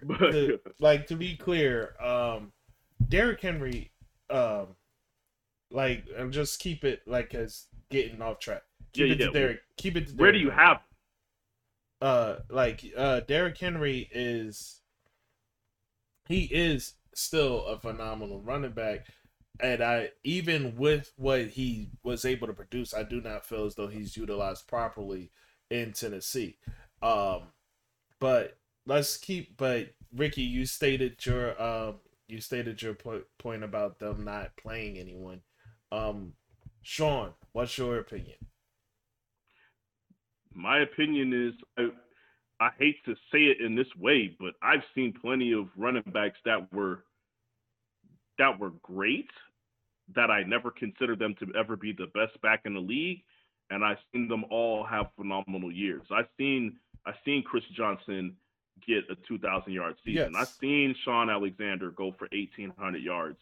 I've seen these things happen all the time, man. Like it's sometimes the moon and the stars align, your schedule lines up, or your offensive line gels the right way that year, and your offense gels the right way that year. Sometimes it's just in the cards for it to happen, given that you're already a great running back. Because he is a great running back. Now, to jump out the window and say best in the league, I feel like people, and this is just something that it's not just with the running back position, it's with every position in every sport. Everybody roots for the most athletically freakish and the most physically freakish people to be the best. People already just want them to be the best because they're physically better than everybody else. So that's why you're always going to have people that are going to root for a guy like Randy Moss over Jerry Rice and T.O. You're always going to have a guy root for, Derrick Henry, who's a big back, who's faster than he should be. They're going to already be rooting him. They're already they've been trying to put him as the best running back for years now. But now that it's finally come to fruition, like you said, everybody's like, see, I told you. And it's like, no, he wasn't the best back last year. He wasn't the best back the year before. He's not. He wasn't the best back this year. He's not the best back this year. There are plenty of. Cook. Yeah, there's Dalvin Cook. I'll take Alvin Kamara. Dalvin Cook. If you're one, I'll take Nick Chubb over damn near everybody. Yeah, no, legitimately. If he's healthy, legitimately, I'm sorry, but I'm taking Dalvin Cook over Nick Chubb. Like, he's more dynamic in the pass. And he could do what Nick Chubb could do with him run. Yeah, I'm taking Dalvin Cook over Nick Chubb. Yeah, so I mean, but the point is, I think, me personally, I have Derrick Henry. Even on the year, I think it's crazy because people want to bring up his stats over this year and then the second half of last year, and I'm like, he's literally the only starting running back in the league that has been healthy over that time period. So his stats are going to eclipse everybody else's when it comes to that.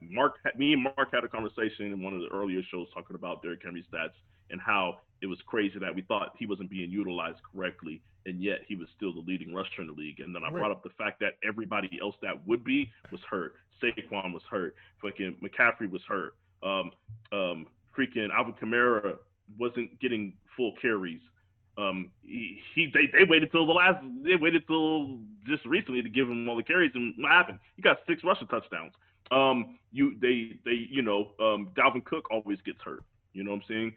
So it's just one of those things where he's just, if you're gonna be the healthiest guy, you're gonna always be in that conversation. But I personally, out of the people that I just named, I would take a CMC over him. I would take Alvin Kamara over him. I would take Nick Chubb over him. I would take Dalvin Cook over him. He's 5 for me. I don't know where he ranks for you, Ricky. Where would you put him? Shit. Are we gonna base this off just this season or overall? I'm using my eyes. No, I'm using like, my bro, eyes like him, overall. like him not as season, a not this season. Overall. Just where today, if the season ended today, and you had to do a draft today, because it's my. Who are you drafting running back wise? Or much like the where does he fall in that? Much like the quarterback conversation, where Aaron Rodgers might have had the best stats this year, I'm still not taking Aaron Rodgers over Patrick Mahomes. That's just never. So we got happen. CMC, Alvin Kamara, Saquon Barkley, Nick Chubb, Kareem Hunt's better than him. I think Kareem is better than him. See, but that's what I'm saying. Like, but it'd be people are going to root for the freakishly big athletic dude. Now listen, I think Kareem Hunt. I think Kareem Hunt offers more from a. He has more tools in his toolbox, but I think if you use Derrick Henry properly, he would be more effective than Kareem Hunt, his few tools. Listen, if you instead of running him if you as a coach, instead of running Derrick Henry into the teeth of the defense, instead of running him into a brick wall and hoping that he busts through every time, if you actually ran a toss play with him, or you actually ran an off the tackle play or anything towards the outside, he would pretty damn near well be almost unstoppable. Honestly, Derrick Henry on the 49ers would be a problem. I was just gonna say, imagine a misdirection, fake end around sweep where whole defense takes 2 steps this way, and then you have Derrick Henry going that way because he's fast enough to get around the corner. Yeah, that's a touchdown. Derrick Henry on the 49ers would be an absolute problem. Like that. Because then when you mix it up, because we do mix it up and run up the middle sometimes. You mix it up and run him up the middle. You see what Mostert is doing when we mix it up and have him run up the middle. It's crazy. So let me ask you this then. What would Kareem Hunt look like on the 49ers? Kareem Hunt. He's taking it to the hizzy, baby. No, but See, here's the difference though. Here's the thing. Kareem Hunt would still look great on the 49ers. Kareem Hunt would still look great. But there's areas where, and like Kareem Hunt would be able to catch out of the backfield and stuff where Derrick Henry can't. But there's areas where I feel as though people would be able to tackle Kareem Hunt, and you're just not going to be able to bring Derrick Henry down. If he like especially if he's doing a reverse sweep, like with a head full of steam coming around that corner, like there's no fucking He's stiff arming everybody because y'all got to come from the side. Like there's no fucking and way. And if there is anybody back there, they're going to like it's just like that's like I think Kareem Hunt offers more. Like he offers more from an athletic standpoint as far as agility and being and juking and stuff. But what Derrick Henry does great is he's a powerhouse. And that's I get. Well, how about this? I think what he's trying to say here would be a good analogy. Randy Moss, right? When used correctly, his stats will be greater than anybody's stats ever if you use them correctly. If you just say, "Look, man, we're gonna drop some plays. All we need to do is get you open 6 times on some streak routes. It's gonna be 6 touchdowns, but we're gonna, you know what I'm saying? If you use them correctly, nobody's stats should ever look better than his. That doesn't make him the best receiver. You can't ask him to do all these other things, but if you were to use him correctly, his stats should be crazy. You cannot use him in every situation, but in that one arena that he's so far ahead of everybody else that, you know what I'm saying, he would be able to eat crazy. Because Derrick Henry getting, this is the thing. You know what they do with Derrick Henry? They're giving him handoffs where he's 10 yards behind the line of scrimmage. So that when they hike the ball, once he has a full head of steam, once he hits the line. Yeah. Basically, so it makes it harder to tackle them. They are using them in certain ways where it is shit that will only benefit a guy like Derrick Henry. Yeah, like they basically using an unstoppable force to run through a wall every single time, which is absolutely idiotic. Like he's not. This is what I'm going to counter with that. You guys are saying that, but I believe it was the Browns he played against. They tried that shit. Brown stopped him every time. He wasn't picking up any type of yardage. There were so many times there was a 4th and 1. He tried running that shit, and it was like, hey, I'm big. Myles Garrett was like, I don't give a fuck. Exactly, but that's the problem with their game planning. But that's the problem with their game planning, because if they used him in a sweep or off the tackle, away from Myles Garrett, I'm sorry, defensive back, you're getting ran the fuck over. Like that's why I mentioned misdirection plays, because he might not be able to change directions or be that agile, but his up and down the field speed is good enough to where, like I said, all you need is the defensive step this direction, just one step. He will be able to get to that corner. Then you could design plays for him to get around the end, but they're not going to design plays for him to get around the end to get him open in that way, because the Titans were just like, we're just going to play smash mouth football. Yeah. You can't, because he's not capable of. If you watch any of Derrick Henry's training videos, what is he always doing? Straight line, stand to him, straight up. None of his drills are side to side, him doing any type of lateral movements. He'd probably fucking tear his ACL like right away. I think there would be more risk for injury. Don't get it fucked up. There'd be more risk for injury. But what I'm saying is, like, you could, like, to use the Niners as an example, there's times where you see our running backs get to the edge, and it has nothing to do with their athletic ability or speed. Although we do try to roster the fastest running backs in the NFL all the time, but there's some plays where they're just so wide open it wouldn't even matter if they were slow. So, I think his size. I think his size is an illusion. I hate to do this comparison because I don't want to start this argument, but I'm going to say it. He's a stat stuffer. He looks like fucking Russell Westbrook to me. Like, what'd he do? You got this big ass dude who runs in a straight line, and if it's some smaller dudes, he's going to plow through them. Cool, Zion does that. I'm not impressed for it. Now, when you had Kareem Hunt when he was with the Chiefs, what did you have? Everybody was glued to the TV like, yo, what the fuck is this? This is amazing. Then he made the mistake he did. He ended up on the Browns, and him and Nick Chubb have 1,000 yards. That's fucking crazy. Nick Chubb was pretty gone. ridiculous. Pretty ridiculous. Nick Chubb was gone for like 6-7 games because he had COVID and whatever other injuries may have happened to him. He didn't play. He has 1,000 yards. Now imagine if either of them got that backfield by themselves. You mean to tell me they wouldn't have 2,000? But I'll say this. I'll say this just to end this off, because I think the one thing that all three of us agree on is, when it comes to ranking him as a running back, is he's a guy that you absolutely have to play a certain way with because of his lack of diversity in his skills and his talents and his abilities. So yes, we feel like that's why I would not put him above a lot of these guys. It's because it's like yes, it's great that he could play this way and he could do it at a phenomenal level. If I just so happen want to do something differently, I can't. I can't say, let's get some screen passes in here.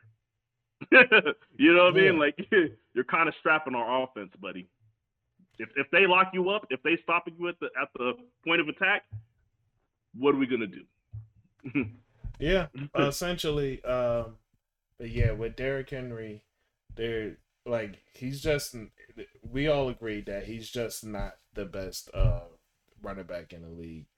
I do, but I have him higher than Kareem Hunt at least. But you guys name guys that you have higher than him, so I'm going to name mine. I have CMC, obviously, Alvin Kamara, Dalvin Cook, Nick Chubb, and I think he'd probably be 5. He'd probably be 5. You think he's better than Saquon? Saquon's not around, and I don't know what he's. Saquon doesn't make my list only because he hasn't been healthy long enough. Yeah, I haven't seen him this year. But if you ask if I could say that if you could guarantee me that Saquon could stay healthy But no, if you could guarantee me that Saquon could play more than 6 games in the next 2 seasons, then I'll put him on my list. And if I could put Saquon on my list, he would be probably 3rd. But what I'm saying is, I can't even tell you that he's going to play 6 games in the next season. He didn't play 6 games this season. Well, listen, he might not play 6 games the season after that. He's not going to be on my list. He's an NA. He's an NA, bro. Yeah, as far as for me, it's Saquon is not applicable, and it's not because of his talent. It's not because of his lack of talent. It's just simply, I don't know what you're going to be coming back from this injury. So, like, it's not that he often get injured or anything like that for me. It's just, I just don't know what you're going to be moving forward. So, until I see what you're going to be moving forward. But based on his past, Saquon was better than Derrick Henry. I would not argue with you, Ricky, if you're telling me that Saquon's better than. That's not even Yeah. I would never argue that shit. But go ahead. Yeah, I'm not going to argue. You say injury, and then you say Dalvin Cook. That's why I'm like, oh. Well, Dalvin. I want to vomit. Like Dalvin Cook actually went through a full season now. Because guess what? Guess what I wouldn't do up until this year? I didn't put Dalvin Cook on any of my list either. But now that he's made it through a season, he can make the list now. I need some alcohol. Take a sip, brother. Take a sip. Yeah. Without this season that Dalvin had, he wouldn't be on my list. He would be an NA too. Yeah. Fair. That's all I ask is for you to at least get through a recent season. That's all. Fair. And to me, Nick Chubb and Kareem Hunt both played enough games. Right. Well, but yeah, man. With that, we're going to go ahead and move on. So our next topic was what exactly? Shit. Oh, yeah, let's get it. Let's just get into it, man. This past weekend, not only did Derrick Henry get his 2,000 yards, but the Eagles, my team, had people up in arms, had everybody up in arms over their decision to pull Jalen Hurts out the game and essentially lock up Washington going to the playoffs by having Nate Sudfeld finish out the game. So Giants fans was up in arms, all angry. How dare you disrespect the game like this? I would never think this would happen. How dare you? So I'm just gonna start with you guys and say my opinion for last. How do you guys feel about it? Ricky, I'll let you go first. I'm gonna be honest. Giants fans, stop crying. You guys traded Odell. I don't want to hear no disrespect to the game going at all. You guys had Eli Manning for a quarterback for God knows how long. Y'all should have got rid of that motherfucker so many years ago. From the Eagles, I don't blame them. We have nothing to really gain from this. You guys went up in your draft pick for losing this, correct? Say that one more time. You went up in the draft pick. Oh no, yeah. We didn't go up. We stayed where we were. If we had won, we would have went down. We would have went from 6 to 9 or 6 to 10. Then good. Yes, go ahead, Washington. Get to the playoffs. Now I know you have Alex Smith that's damn near broken. And what's that other kid's name that died? He died on the field. That guy as your backup quarterback. You guys got rid of Haskins. Cool, go ahead. Go to the playoffs. Clap it up for a first-round exit. You're more than likely not going to beat Tom Brady. Now your draft pick is going to be somewhere at the bottom, and you're going to have to pick some bullshit because you're not going to get one of these top 3 quarterbacks. I'm fine with that. Let me get my draft pick. Stay where it is. I can figure out what we're going to do. We have our backup that can possibly be serviceable for next season if we do get rid of Wentz, or we can possibly trade him and maybe even get something better out of the draft. Fuck you guys. I'm not here to service y'all. If you guys wanted to get into the playoffs, you would have won some fucking games. Don't put that burden on my back because you're fucking trash. Out of here. I'm sorry. I'm not sorry. That's how I honestly see it. They made an executive decision, and it was the right one. We have nothing to gain from winning this game. we need this draft pick to be up higher. Now, hopefully they use this shit right because we saw who you guys picked last year, but that's a whole nother story. Okay, so what I will say to add to what Ricky's talking about, man, is what I see is a bunch of garbage bags, a bunch of bags of garbage arguing about who spilled garbage on who. And it's like, but you're already a garbage bag yourself. So I don't, whether there's whether there's a little bit of garbage spilled on the outside of your bag shouldn't matter because you're filled with garbage anyway. But so I do feel that way. I feel like Giants fans should just be quiet. I understand how they feel though, and if they're gonna have a beef with anybody, it can't be with the Eagles. It has to be with if you're gonna take that complaint, you gotta take that up with the league. You know what I'm saying? And you're not gonna get anything from that. So of course they know that. So that's what they're gonna do. They're gonna bitch about the Eagles, and they're gonna try to attack the Eagles. It's a division rival. They're gonna feel that way. Does anybody? Nobody thinks that the Eagles were doing this with the intent of keeping the Giants out of the playoffs. So Giants, go sit down somewhere. Nobody's trying to slight you. If it was the Cowboys, maybe you would have an argument. But you're the Giants, so there is no argument. People don't even hate y'all because that's how garbage you are.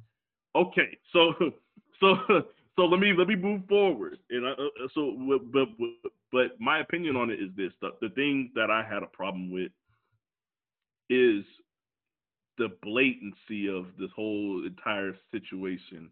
After it was done, I remember talking to Mark, and I told him straight up, I was like, "Yo, I don't know if I've ever seen a tank move in game on week 17."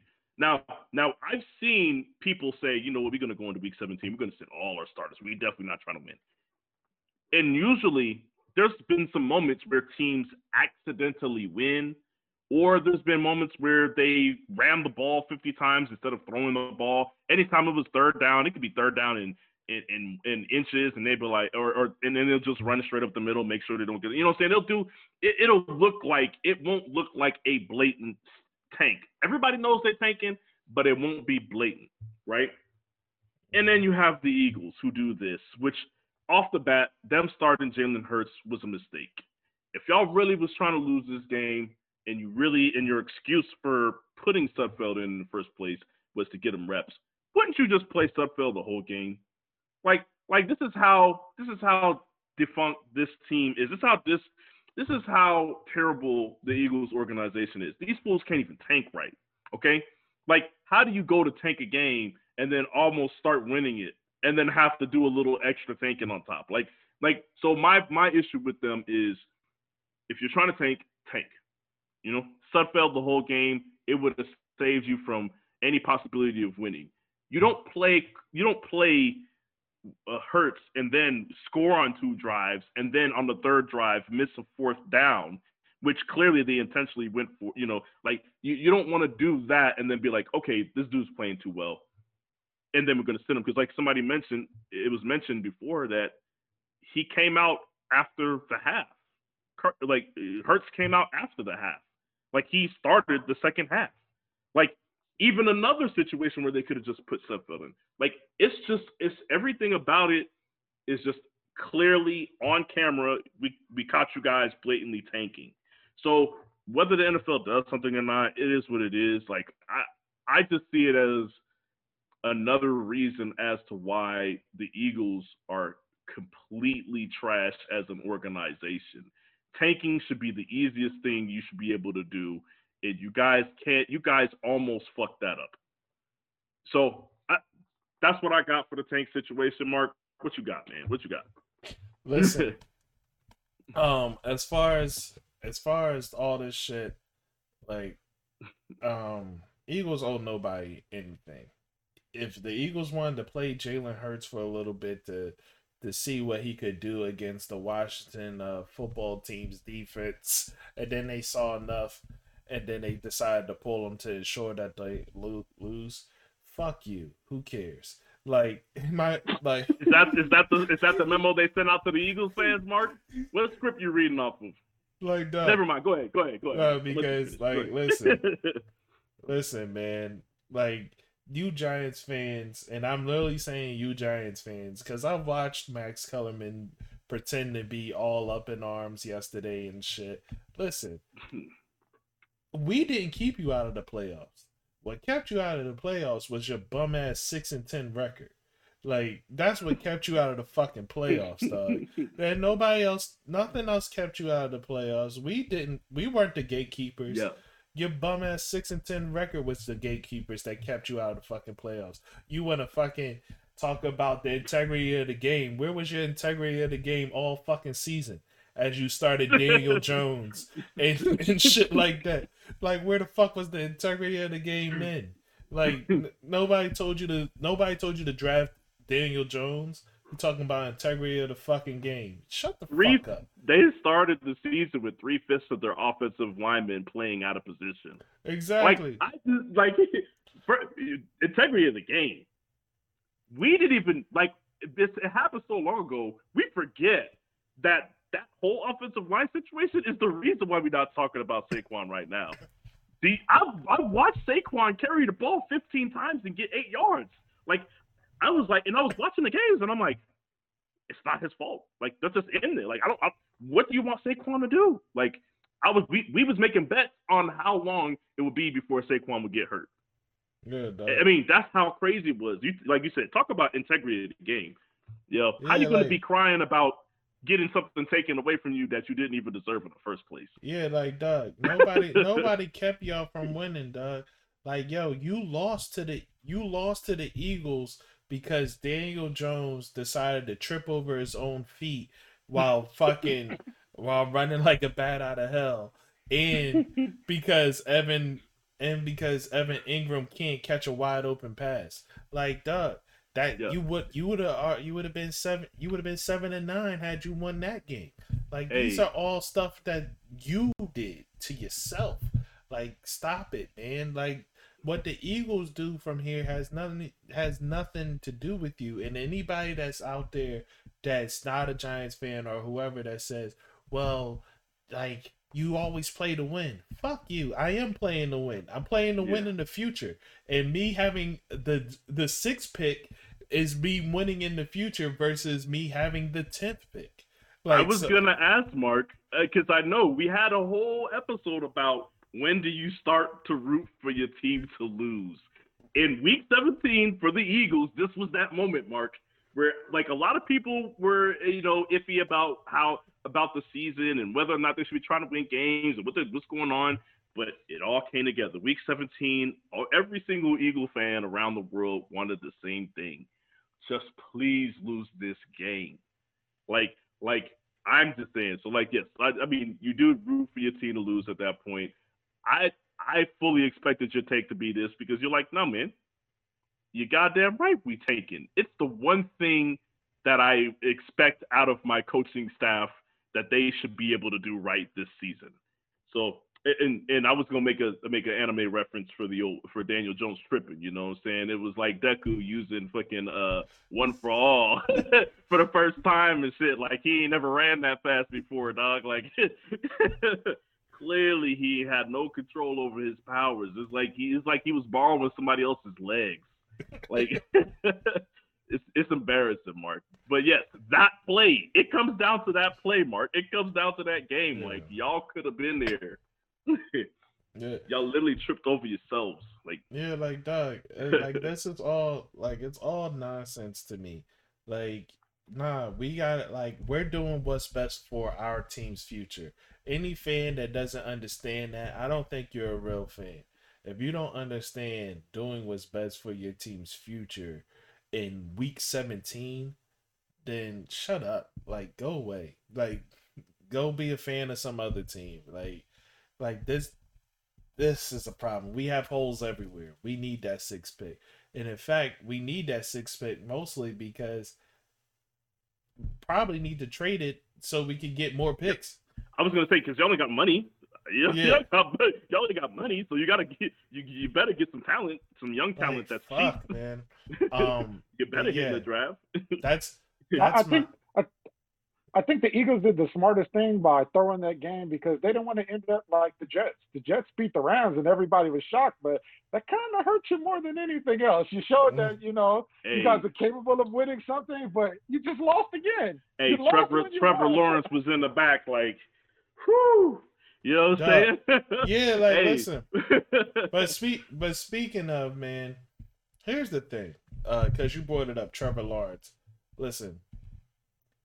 In order to be a successful quarterback in the National Football League, you need not to be drafted within the first 5 picks. That's just period. That's just a simple fact. If you're drafted in the first 5 picks, it's pretty much guaranteed that you're not going to be all that successful. Because there's a reason why teams are drafting you that. Remind me, because there's a reference that I want to use that I cannot do on the show right now. Remind me after we finish recording. Ricky, you get a kick out of it. But yes, like it's funny that you mentioned the top 5 pick thing. Is there's so many resources that go to that, and there's so much failure in turmoil and basically the dysfunction that has to happen for you to be in line to get that top 5 pick. So your top 5 pick quarterback, that just means that you're going to a dysfunctional organization 9 times out of 10. And that is part of the reason why I agree with you, Mark, where you say, like, if you win that top 5, it has to be a on purpose accident, like the Colts, who was a great organization that had the Peyton Manning thing happen, and then they said, just to make sure we get a top quarterback, we're shipping away our entire offensive line. Like they literally shipped off the entire offensive line and said, we're gonna make sure we can't win any games. But obviously in turn that didn't work out for the best. Maybe they shouldn't have shipped off the entire offensive line. That's what I was gonna say, because in the end, that's exactly why you lost your top pick, is because you didn't have an offensive line. He got hurt. And voila. Well, in that moment is when they went from being a great organization to a bad one. But yes, like typically it has to be some sort of freak accident for a good organization to be picking in that tier. The Steelers will never have a top 5 pick unless they trade for one. Like that's just the way it works. Patriots won't have. I mean, as much as you can say about the Patriots this year, they'll never have a top 5 pick as long as Belichick is coaching. All right. But yeah. Oh, he don't want to hear about Belichick coaching. All right, go ahead. No, not at all. Listen, I will say this on the exit out of football, though. This is an announcement to everyone. I will be suspending my Eagle fanhood until further notice. I am not abandoning them the same way that I cut off the Sixers, but I just can't emotionally invest into the Eagles for the time being. Like basically, I'm emotionally checking out from the Eagles for the time being, because the fact that they have no intent, at least as of right now, they have no intention of firing Doug Peterson, no intention of firing Howie Roseman, and with all the evidence that goes against both of these gentlemen, is baffling to me. And they're essentially Dougie's getting an extension, from what I hear. The rumblings are behind the scenes, and essentially, excuse me. Essentially, they're just saying, "Yo, we don't care what happens next year. We're going to just throw it all away." And I'm pretty sure we're going to draft somebody that should be a 5th round pick, and we're going to draft him at 6. So, whatever. You're not even excited about the 6th overall pick, huh? No, not at all. Not at all. So I will be suspending my emotional investment in the Eagles. And Shawn knows me pretty well. He knows that when I he means that shit.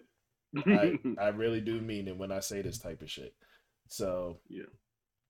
But yeah, man, let's get out of football, right? You know, guys. Man, that was kind of a sad ending to the football talk. But yeah, let's go ahead and move on. That's just depressing. Great. I've never seen a divorce happen.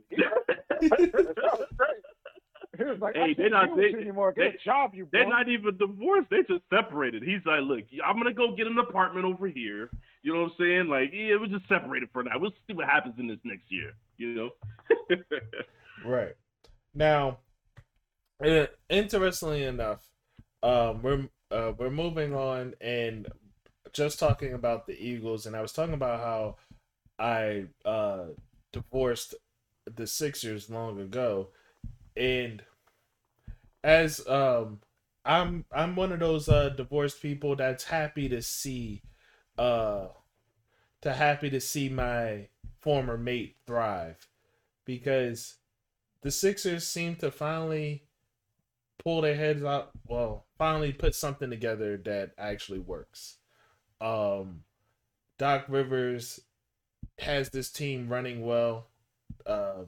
Dwight Howard is a great addition when it comes to being the backup to Joel Embiid, coming in on the 17 minutes that he gets and getting the rebounds, and so he's still able to be that force and to be able to get the boards is a great help to the team. So it's better than what they were doing with Al Horford last year, where they just had him sitting around the perimeter trying to jack up threes like he was Reggie Miller. So yeah, that's funny. So I don't know, man. The Sixers right now looking like the best team in the league today. Wow, not even the East, huh? The best in the league. Woo. I said today. Damn. That's still a statement. That's still a no, it is a statement. It is a statement. No, it is. Like we see the shooting from Danny and Seth and Tyrese Maxey. Like he has a lot of promise for the future. Like I like what they got going. And I'm sorry, was that a we? I almost heard a we slip. No, you didn't. You didn't. Hey, no, you didn't. You definitely didn't. You almost called your ex boo. You know what I'm saying? No, like, what you call me? Oh, no, no. I was saying something else. Go ahead. Exactly, dog. Not from me. Didn't hear it from me. But listen, man, what do you guys think of what the Sixers are doing so far with the start? Rickey, you want to go ahead and take this one? No, Rickey, or you want me to go first? Brother. This is you, brother. All right. So first and foremost, the fact that you think Dwight is a great backup is hilarious. Them being the best team in the league right now is understandable. I'll be kind with that. And overall, we'll give Doc Rivers his credit. He has the team looking a lot better. I'm going to start with all the pros, then we'll go to the cons. One of the best moves he could have did this offseason was pick up Lesser Curry. Lesser Curry was exactly what they needed. They needed someone who wasn't a bum like J.J. Redick, someone who can actually dribble the ball, score, and lead the team. Oh, you mean somebody that is actually good at playing more than one facet of the game? Yeah. Yes. And yes. There we go. Yeah. Like he could do more than one thing. Okay, got you. All right, go ahead. What's the young boy's name off of the? I'm sorry. How do you guys say it? The young bull? Is that how the Philly people say it? The young bull? I'm trying to get that right. Sorry, you're saying it right, but you're definitely saying it wrong. Your accent is off. Go ahead. Yeah. Shake Middleton, I believe his name is. Shake Milton. Milton. There you go. He's doing you guys some service. He's a great and the best addition off the bench. He's been. Oh, so you're accepting it as a we? Because I said that on purpose to catch you. That's your team, Mark. Right? No. But we mentioned Shake Milton. We mentioned him needing to get more minutes the year that Jimmy Butler was there. Was it? Yeah. Yeah, we did. So I'm sorry. Yeah, but go ahead. See, you distracted him. You tricked him. You used Yeah. the I was smoke and mirrors. distracted. Like, I was looking at my phone. I apologize. he set you up, man. Look at that. It's a trap. I That shit see. don't count. I That see. shit don't count, man. I see. I got to put my phone down when this guy is Yo, talking. there's always that one friend that's trying to get you back with your ex. You know what I'm saying? There's always that one. Oh yeah, that's definitely me. I don't want them to get the ring, and then you come running in toward the altar when you're at the finals, kicking in, going, "No, I love you." I don't. This ruins the relationship now. Nah, go ahead. But I think those additions to the team has made them a lot better. The only addition that I don't like too much is Dwight Howard. Dwight Howard, he's came in, he's done some, great veteran leadership. We saw him talk to Ben Simmons after they media, I want to say, attacked him about the three-point shooting again. And, he went with them after a game and they put up shots. And then that very next game, Ben Simmons came out, he took a three and he made it. Sure, it's only one, but the fact was he was one of those people to get in his ear, talk about it, train with them, and do it. I find that commendable. Now, as far as his play on the court, I think he's going to be a liability for you guys. There's a reason why he's playing 17 minutes. Once they had to install him as a starter when Embiid sat out that one game, you notice you guys lost. He can't stretch the floor. He overcompensates with this whole defensive player status he used to have. It's not there anymore. He fouls out often, and I think that's going to hurt you guys when you guys need him on those games when Joel Embiid might have to sit down, or God forbid it, he's injured during the season and you guys have a long stretch of not having him. Ben Simmons looks a lot better as far as his play on the court. Him having the addition of Seth Curry is allowing him to do less with more, meaning he can be in certain positions on the field. Well, I'm sorry, not the field, on the court, get those passes off and have a reliable knockdown shooter so you can kind of hide him. If need be, he can go over to that corner now, and I think he's going to probably start taking a lot more of those shots in the near future since, what's that boy's name? Dwight is helping him with his confidence and building in that. The only problem he's still having is, why doesn't he take any contact at the rim? I don't know why he shies away from it. He doesn't get to the free throw line. You're a big dude. Assert yourself. Go to up, grab the fucking ball, dunk it. I don't like the finesse things. Are you talking about... That's not working. You talking about Ben? Ben Simmons, yeah. He's not physical. Two things. He's a pretty boy. That's the best way that I could describe it. But he's a guy. Sometimes we get these bigger guys that still think they're little, that have the point guard mentality. You know what I mean? He has this mentality of, I'm gonna work around. He's like, I don't know if you are familiar with dogs. Great Danes are huge dogs, but they don't know that they're big. They fumble and stumble into everything. They try to jump in your lap and shit. Like, he's like a Great Dane. It's like he's big, but he doesn't know that he's big. So he's over there shying away from contact, like you said, at the rim and stuff like that. It's one thing to just kind of allow the contact to happen naturally, but he don't even do that. Like, and besides that, like you said, if you're bigger, we need you to take advantage of your size. It's great that you have all the finesse moves and everything. And you do have that ability to in agility, and you do move like a guard. The thing is, like, sometimes those guys don't want to be. It's like they try to stray away so far away from being the big guy that this is part of what happens. You know what I'm saying? It's like, no, I don't want to be the guy that's just under the basket doing this or doing that. I think he's also afraid of the free throw line because I don't think he's not very confident at the free throw line. But I feel you. I this is what I told Mark. I told Mark this before, like earlier in the year, was like, yo, I don't care if you shoot. Unless it's the fourth quarter, I don't care if you shoot 40 or 50% from the line. If you have the ability to draw 10 fouls in a game, do it, because you're taking somebody else out of the game. Right. Exactly. We'll find a place to hide you in the fourth. But if for three quarters you could just take people out of the game with fouls, please do it. And I do agree with you on that. He definitely needs to do that. One of the better things, well, I will say this before we get away from Ben Simmons and I go to Embiid. As you said with the dogs, Doc Rivers needs to grab him and then one of those other players and rub their faces together and they get activated and start attacking. And Ben Simmons will be fine. Yeah. You cannot shy away from the free throw line and not take threes. One of them has to give. One of them has on to that roster, Ricky, who is that guy?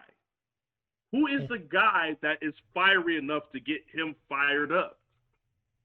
Dwight Howard's going to have to treat him like Kelly Oubre so he feels uncomfortable. He's going to have to talk to him and get in his head. So far, he's got him to take the three. For whatever reason, I don't know if it's his comedic approach or whatever that Dwight Howard brings to the team or whatever. Someone's going to have to do that. Doc Rivers is going to have to get in one of his legendary acts and start yelling at him like he did Rondo to win a fist fight or something. I was like going to say, he's going to have to do something. There's only 2 people on that roster that I think that would be able to get a reaction out of him, or it's the type of personality that might possibly get a reaction out of him, is Dwight Howard and Seth Curry. That's only 2 people. Like, because Seth, to me, the way that Seth plays on the court, he's a dog. Like, but he's also quiet. He's, you know what I'm saying? So like, but he's so quiet that if he does speak, somebody's going to listen to him. So like, but I just don't see it happening. You know what I mean? So I don't know. Like I said, who is that player? You're right. It has to be Doc, because there is no player there for that. So we'll see what happens. Damn sure can't be the Bede. If a Bede opens his mouth, they're going to have problems again. So you can't do that. But they don't have problems. They don't. That's what they said. That's what they said in the playoffs in the interviews. They said they ain't got no problems. Anyways, go ahead. Yeah, my bad. Go ahead. Sure. The best thing Dr. Rivers has done with this team so far is picking up those players on the off seasons. Joel Embiid's conditioning has shown. He's looked amazing. He's gone in there. He looks a lot stronger. He's not winded going up and down that court. And the final piece of his game has come there. He recognized when the double team is now coming, and he passes out. Maybe that's because of the personnel. Having Seth Curry and, you know, that Shake kid on there, I'd be more than comfortable with going, here you guys go, take the ball, shoot on the double. So yeah, the team's looking great. And to your point that you made earlier when Mark said that they're basically, in his eyes, they're the best team in the league. I understand what you're saying, where you say it's arguable, it's understandable. They're playing the best in the league. That's what I was saying. They're absolutely playing better. That, like, they're on a consistency level, in the high level. Yes, that you could make an argument to say that they are playing the best. I agree. So now, do I think they're the best team in the league right now? No, I don't. But also, you know, like I said, it's the beginning of the season and teams are trying to figure shit out. It is what it is, you know. But like being the best team in the beginning of the season, I don't really take too much stock in that. Listen, just call it is, like, because you're double talking right now. They are the best team. They're playing the best right now. So therefore, they are right now. Now, whether or not you think they're going to be the ones in the end, that's a totally different conversation. We're talking about right now. They are outperforming the other teams. That's just. I just think that there's teams that could beat them right now, but they just haven't played them. But we're not going to get into it. But I'm just saying. No, because that's part of the conversation. Who's that team? Who do you think can beat them right now? Lakers. Like seeing who they are right now. The Lakers. Okay. Well, they're not going to see the Lakers for a long ass time. That's what I'm saying. Like, I can't. We can't. Like, there's no point. We can't have the argument. But anyways. But with that. But getting back to this. Everything that Ricky said, I understand what you're saying. I agree. I do like what I'm seeing. I like what Doc Rivers has done with the team. The biggest thing, that I mentioned before, that me and Mark mentioned before when we talked about the Doc Rivers hire on that episode, me and Mark both felt that Tobias Harris, we were hoping to see Tobias Harris unlocked. And player of the week. But this, you know, seeing as though Doc was the last guy to get something out of him, and once again, he is unlocked. You know what I'm saying? And this is the Tobias Harris that they were hoping that they were getting when they signed him to begin with. So hopefully, you know, this is something that we'll see. The production, anyways. The production. Hopefully, we see this production and from Tobias Harris throughout the year. My big question mark for Philly though, it's the playoffs. It's always the playoffs. Playoff basketball is different. Right now, they have shown me that they do have the ability. They're showing me things defensively they're playing defensively at the level that I would have expected them to be playing at the past 2 years. That's going to help them in the playoffs. But the question, there's two big things that need to happen. What's going to happen with Ben Simmons? Will they still be able to hide him not shooting during the playoffs? And Embiid, with all the improvements that you've seen so far, will Embiid be able to? Will they be able to, in a pinch, give the ball to Embiid, and will Embiid take up the challenge of dominating another big man in the post when they need him to? Because that was a problem that they had in the past with Embiid, is that he would get these times where they would clear out and he would go one-on-one with guys in crunch time, and he wouldn't be able to perform. So, but as for right now, I don't think there's any cause for concern for the Sixers. I like them. I like them right now. If I had to come up with a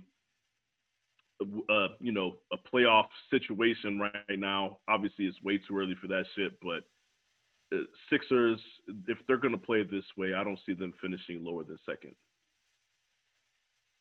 in the East. So, all right, that's fair. That's fair. With that said, man, one team that finished second or was second out of the East last year, but seems to have tripped up coming into this year, is the Toronto Raptors. What's going on, man? They're 1-5 start, man. How do you guys feel about that? What do you think is the problem there? Do you think it's just bad luck, or is there a legitimate issue that they need to fix? And get rid of Nick Nurse. Could you give us a little more detail there? Yeah. So everyone said Nick Nurse was this great coach. He's won on every level and so forth. Nick Nurse can't get his team together. He let Ibaka and Gasol walk. Both of them went to LA. Separate LA teams, but those were your anchors. You were known as a defensive team, but you got rid of two former depoys, if I'm not mistaken. Both of them have got defensive players. Both of them, yep. And you replaced that with two horrible centers, Baines and what's his name? Alex Len. Alex Len has been horrible. He's had flashes of offensive play. Baines is the same thing. They can stretch the floor, but then when it comes to defense, that shit's questionable. I don't like Len at all. I don't like him at all. But that's just me personally. But go ahead, continue. And Baines, I've always felt a certain way about him. I know you follow everything Suns, so the reason Baines looks so great is he was a pick and pop person. Now you inserted him inside of a pick and roll system. He can't roll. Totally different. Yeah, totally different. He can't roll, and he's having problems adjusting. You tried to bring him in to use him for offense. That's not there. You can't expect him to use his strengths when you're trying to force his weaknesses. That's not working out. We're seeing it. They have to keep pulling them off the floor because it's not working. You have Pascal. I hate to say it, he's trash. Even his nickname is trash. They call him, what is it, Spicy P or whatever? Like a guy that would have nicknamed like that. I need to pause. I need to pause every time somebody calls him that. But that's just, But they call him Spicy P. That's been called since the playoff run, since the Kawhi playoff run. Yeah. But isn't there a Cam model named Spicy J? Yes, there is. That's even worse. you see the problem, right? You see where the dilemma comes, right? So. Yo, the fact that you know who Spicy J is a problem, Shawn. The fact that you brought up Spicy J is a problem. The fact that Spicy J made it into a conversation because this man's name is Spicy P is the big problem. That's exactly what we're talking about. It's the problem. Yeah. Now, Nick Nurse has all of this acclaim of being this great coach, but he can't get his team together. You put the wrong pieces to this puzzle, and it's not working out.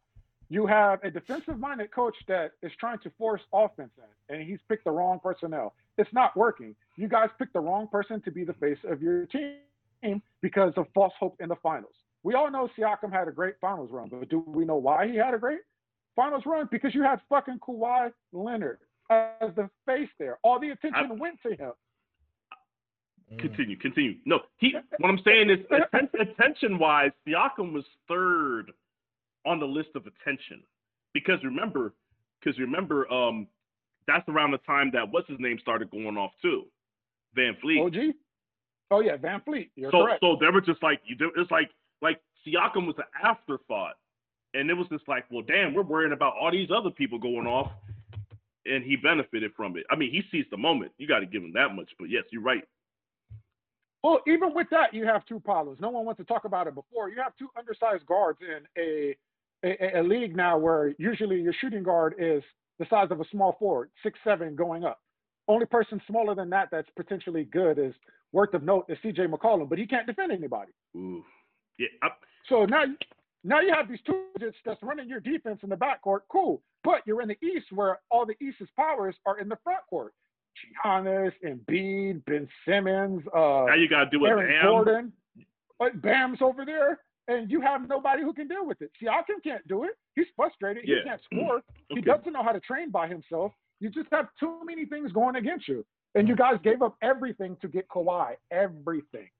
Yes. And he's not even there anymore. So this is what I'll say. This is, and I wanted to jump in, and this is one of the, you brought up some interesting things that I forgot about that I definitely want to add to my points here, because yes, the sellout for Kawhi is taking effect. These are holes that can't be filled because of that. At least not immediately. I thought it was crazy that Gasol and Ibaka both walked, and this is what I'll say. People don't talk about it because it's not sexy what Marc Gasol does, but Marc Gasol does anything that you need him to do. Like the way that they are trying to use Brook Lopez, the way that they're trying to use Brook Lopez in Milwaukee. Marc Gasol is built for that. Marc Gasol can pass. Marc Gasol can shoot an open three. Marc Gasol can post up. I think he has great. He has some of the best vision of any center in the league. Definitely the best vision of any like traditional post up center or big man in the league. So you're talking about a guy that is under the radar, that can sneakily have a positive effect on the offense overall just by being on the court, because he also has a high basketball IQ. So all the little things, he's going to always be in the right spot when he needs to be. He's always going to move out of the way when he needs to. He's always going to set the right speed. He's going to do everything right. You know what I'm saying? So I didn't feel like there's a replacement for Marc Gasol. There isn't. Which is exactly why they should have. You have to keep one of those guys. You have to keep Ibaka, or you have to keep Marc Gasol. It's a little bit more manageable if you keep one of the two, but you can't lose both of them. And for the guys that they lost them for, they don't even match styles of play. So Nick Nurse had to go into the season thinking, we got to do something differently. Now, what I'll say is I'll give him some time. I'll give him some time to figure it out. Because it's been 6 games, granted, don't get it fucked up. They should have more than one win. With the roster that they have right now, they should have more than one win. If you're the coach that people say you are, and you have the talent that you have here, you should be able to win more than one game. I think they should at least won 2. Now, with that said, Siakam, this is what I really wanted to talk about is Siakam. I saw some people asking about Siakam and saying, is he really trash and all this sort of stuff. There's 2 things that I noticed during that playoff run with Siakam, and this is the reason why I didn't want to crown him. I remember I told somebody during that time, I've seen things similar to this before.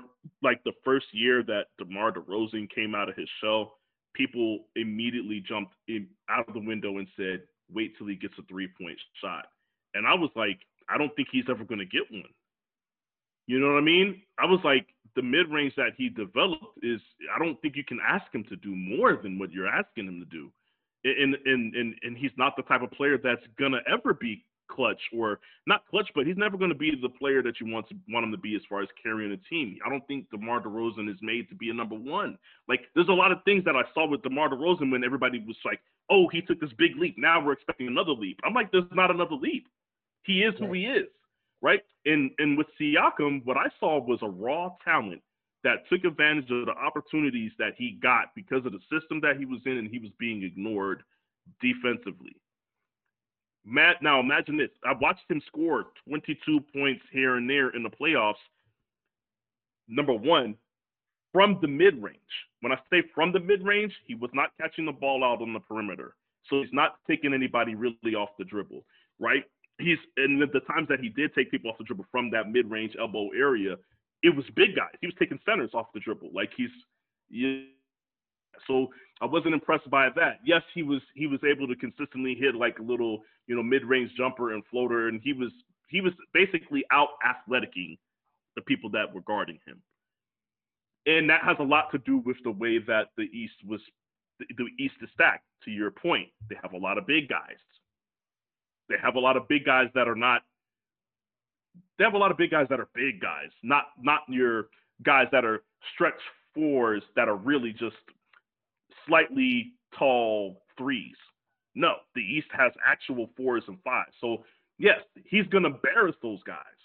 He got matched up a lot with those guys, and that's the matchups that they were making happen and that he was taking advantage of. They can't do that anymore with the personnel that they have. And the two guards is the most ridiculous thing to me, only because when I saw Van Fleet have his breakout playoff run, the first thing I thought was he's gone. The first thing I thought was they're going to trade him. If that man could start, then then they have to trade him. I didn't think he could keep up the way that he was playing, but then he did in the regular season the next year.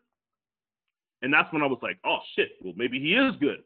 I definitely thought they were going to trade him because it's like you can't have him and Lowry on the court at the same time. It's eventually going to be a problem. And then with the way that Lowry was playing, I was like, yo, this is crazy. So what I'll say is they overperformed last year because of Lowry. Me personally, that's what I believe.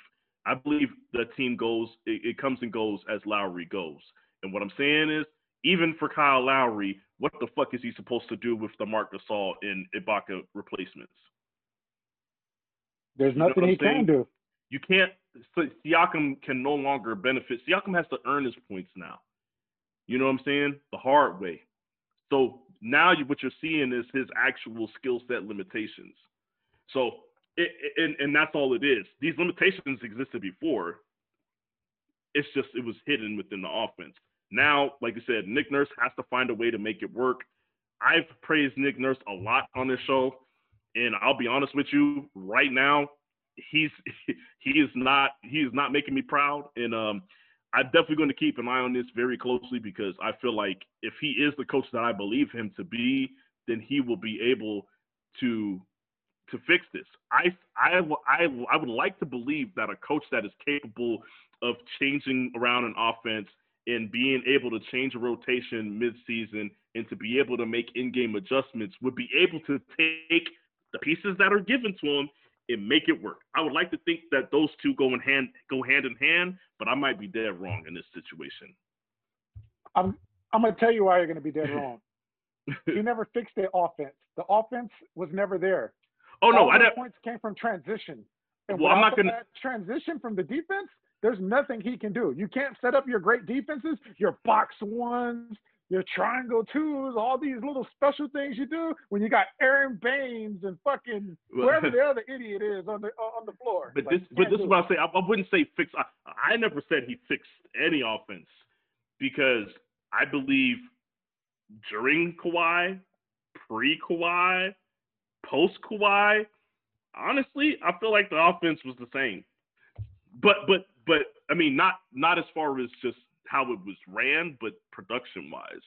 So like I never thought he fixed any offenses. I'm just saying that once like for example, when he had the additions of Ibaka and when he went and got Gasol right before the trade deadline, he found, like, initially he didn't find a way to integrate them into the offense. Remember, or into the lineup. Remember, it didn't happen. It didn't happen until the Philly series in the playoffs. But what I'm saying is, if he was able to make that adjustment at that point and make an adjustment like that and then have it work, you would think that he'd be able to figure this out. So I'm giving Nick Nurse another 12 games. He's getting 12 games out of me to figure this out. Your heart is going to be broke. I'm going to 12 games is a lot. What I'm saying is, by 12 games, he should be winning consistently. I'm gonna say this and pass it to Mark.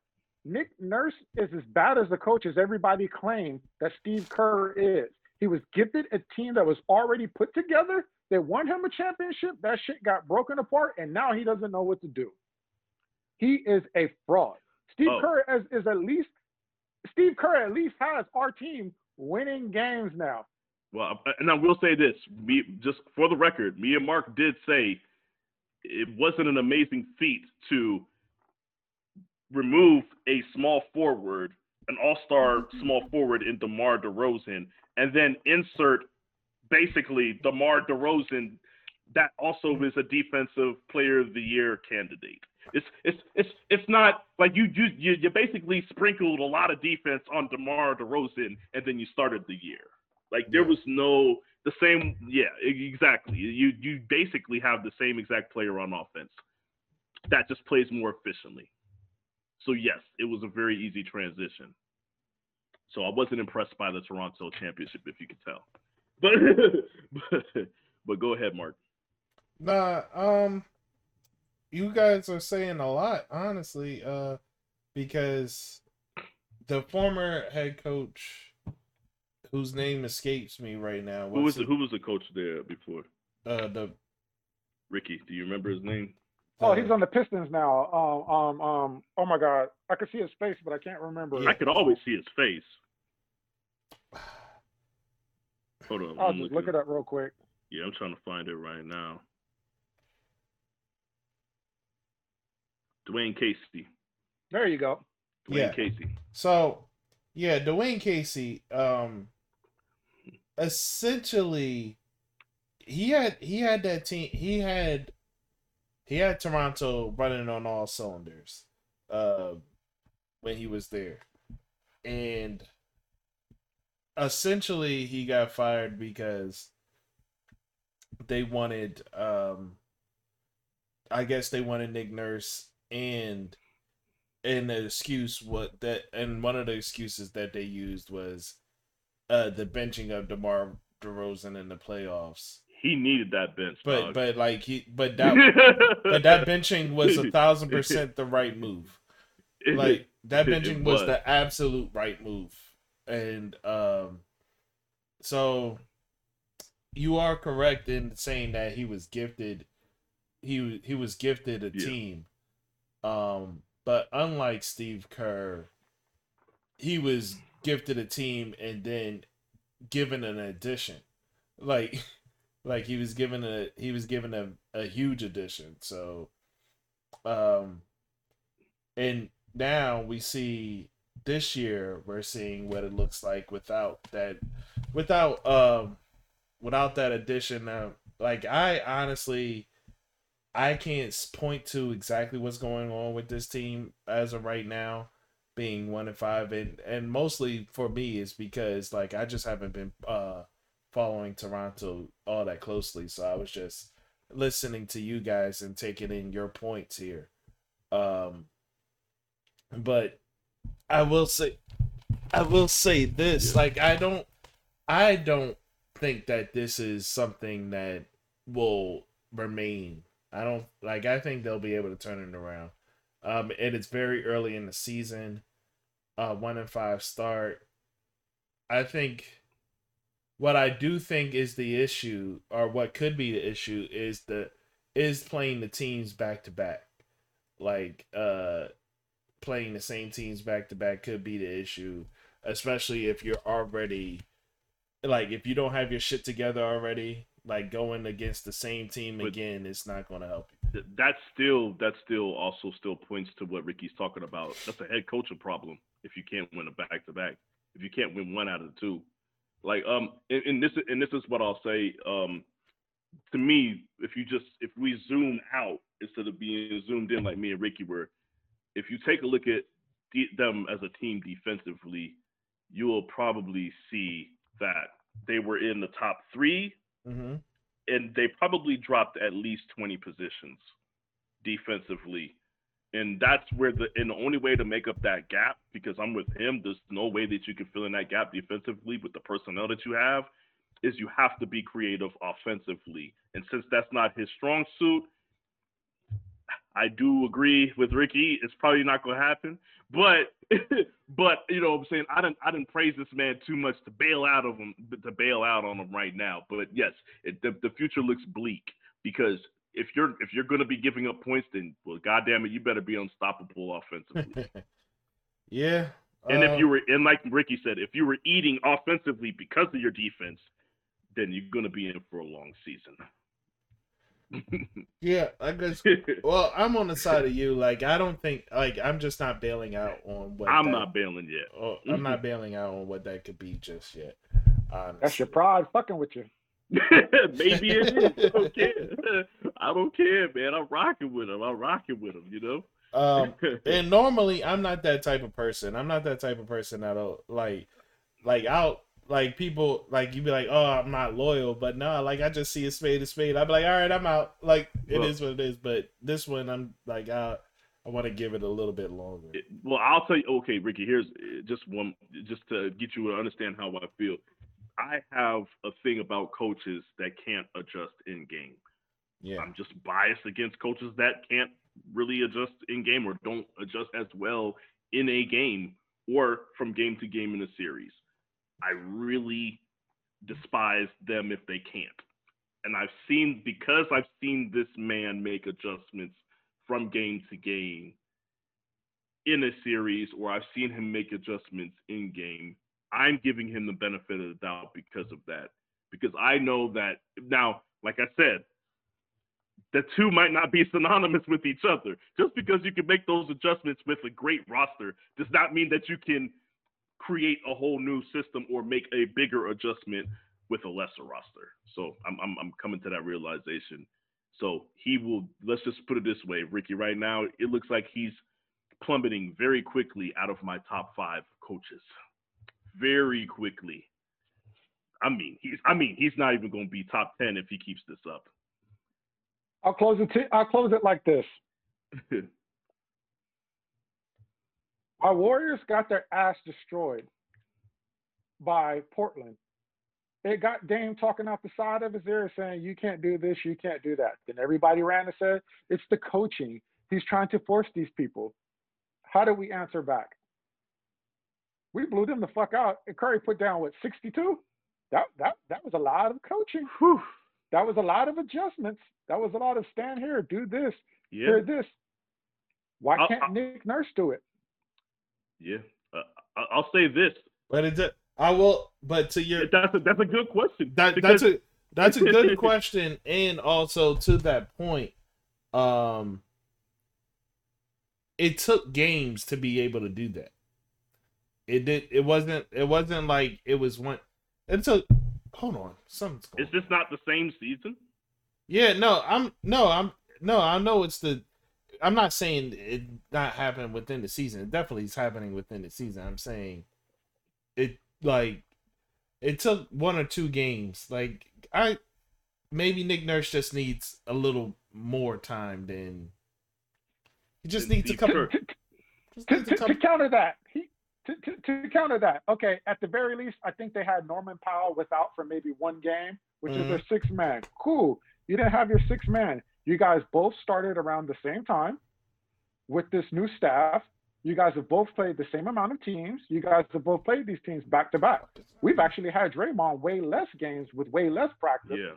And we're able to overcome this by switching up by the next game. Nick Nurse, you're supposed to be this collegiate, really dope coach that's won on all levels. And your famous box 1 was able to defeat Steph Curry and Giannis Antetokounmpo to get you this magical trophy. Now, within 6 games, well, let's just say 7 games, you can't adjust. Isn't that the same amount of time as the series?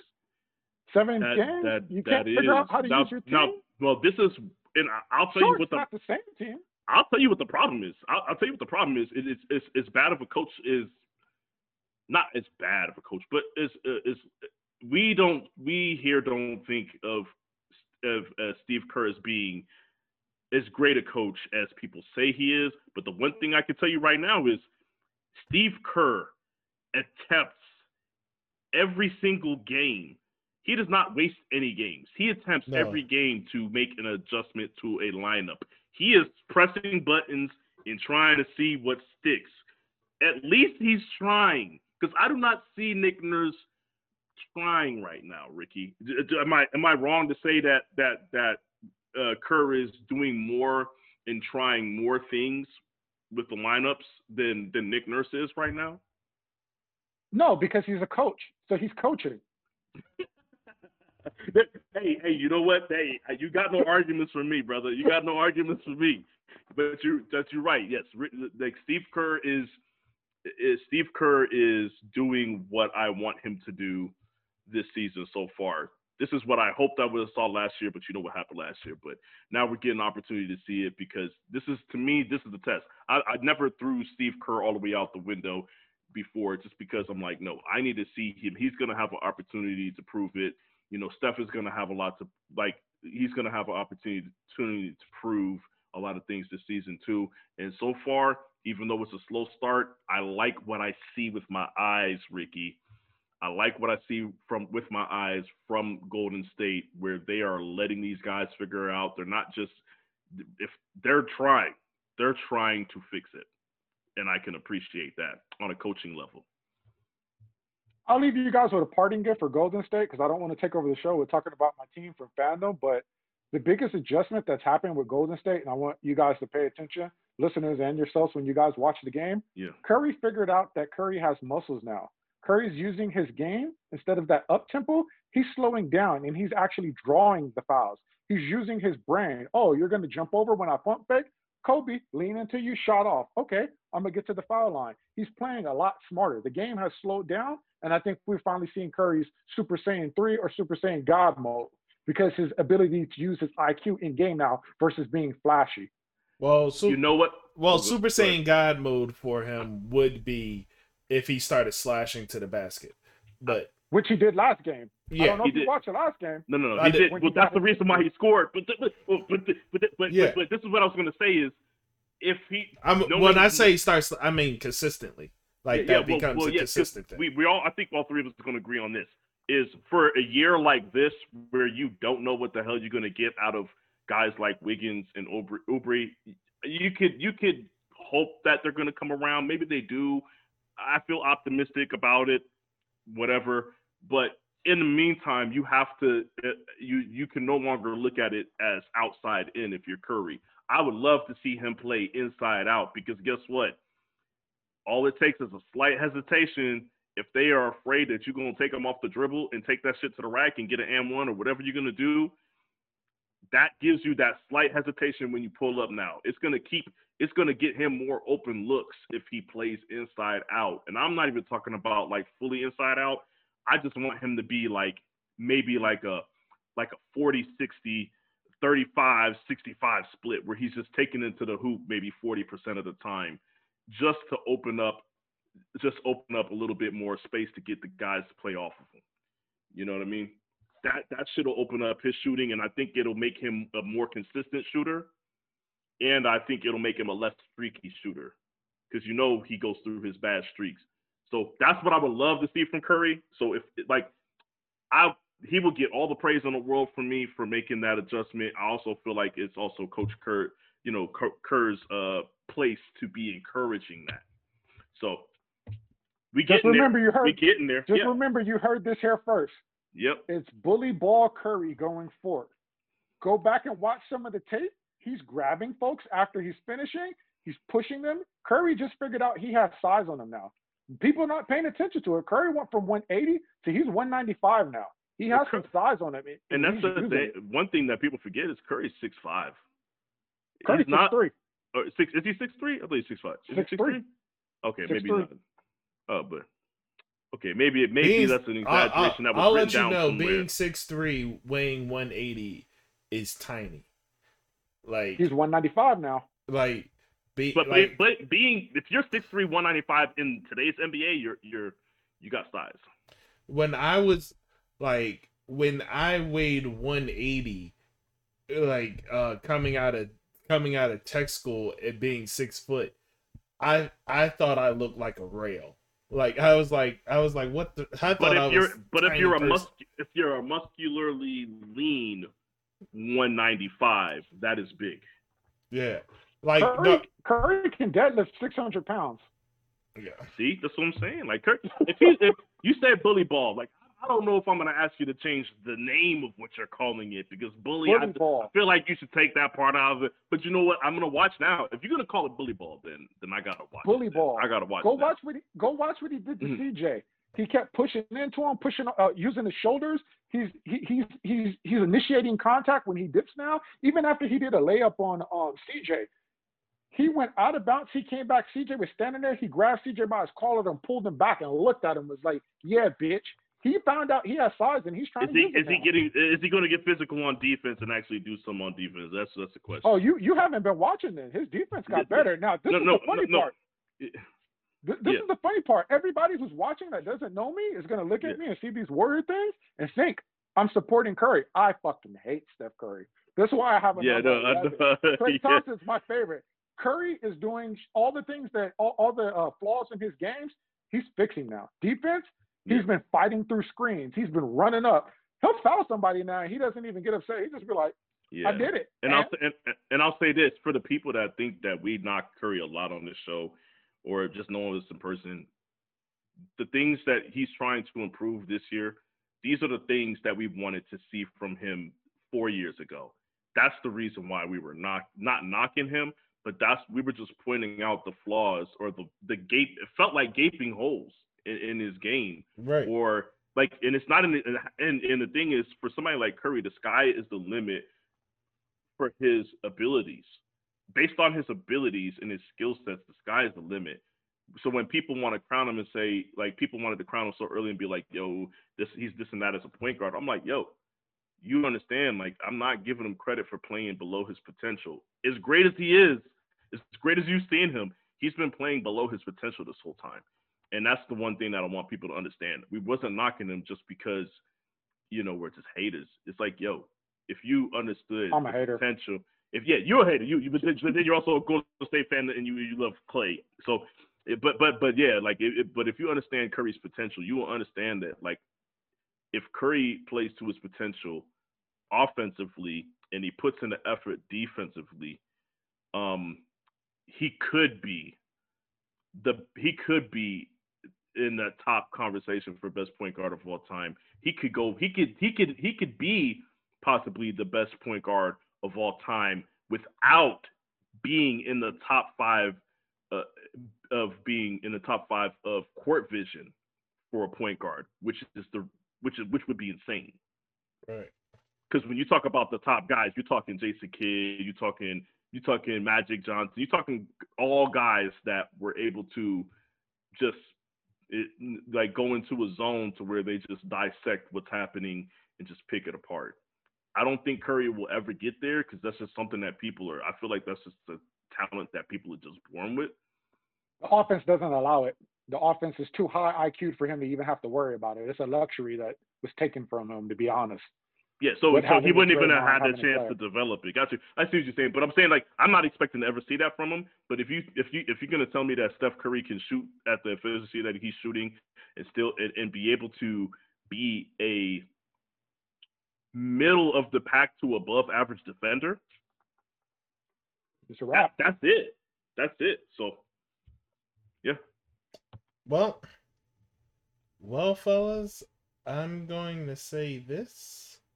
It seems like we ended up hitting all our topics in a roundabout way. We definitely took the scenic route. Yeah, because everything just kind of went off the rails a little bit, but that's cool. I like it. I like to see new things. I played less host and more moderator this time to keep us go on track, which is kind of cool.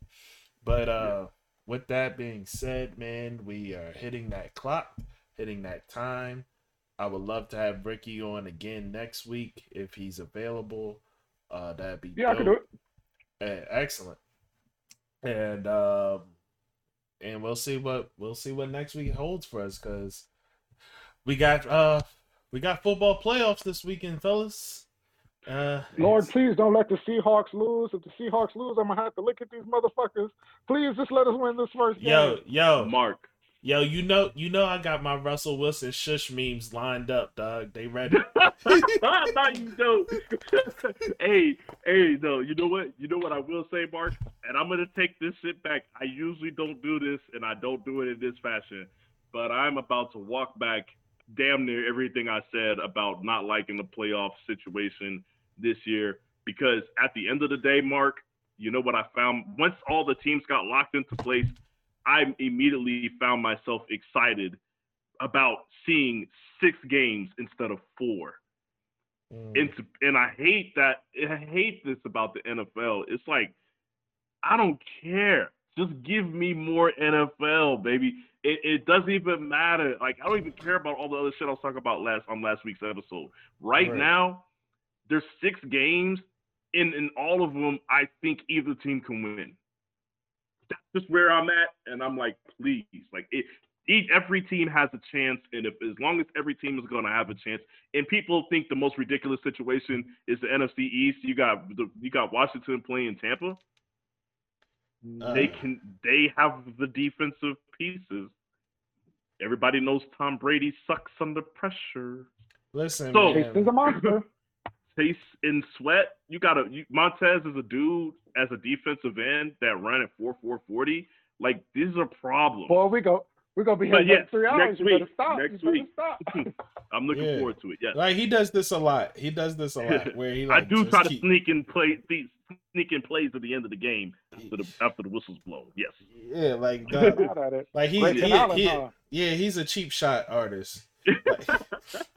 Yeah, all right.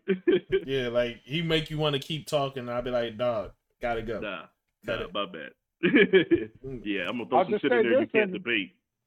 I'll be done talking. I find it hilarious that you want more football but less basketball. That's a throwback to last episode. That's hilarious. Well, listen. Yep. Listen, no, but see, I'm not of that mindset. I think football is perfect. I think the setup football that it had, I believed it to be perfect as is. Yeah. Like, and I think anything else was greed. Yeah. But look, man, if y'all, I'ma just, well, yeah, let's just end this and we'll talk. Yeah, so talk off cam. Yeah. Yeah, so link, like, subscribe, sub to the channel. You know what it is. Sub to the YouTube. Follow us on Facebook. Follow the eye test. Follow me on Twitter. I'm going to start being active, man. Your boy Silent Partner. I'm going to throw that on down here in the description on YouTube and throw it into the anchor as well. Like, start being active during these games. So if you want to interact with me during the games, follow me on Twitter. Follow the eye test on Twitter, Instagram, Facebook, and also shout out to Ricky and the Wait Till You Hear This podcast, man. Every Sunday, new episode is out every Sunday. So if you enjoy Ricky's jokes, you get more of that with him and his co-hosts Dane and Darius. So with that being said, we out of here. Thank you guys for joining us. If you fuck with us, we fuck with y'all. Peace.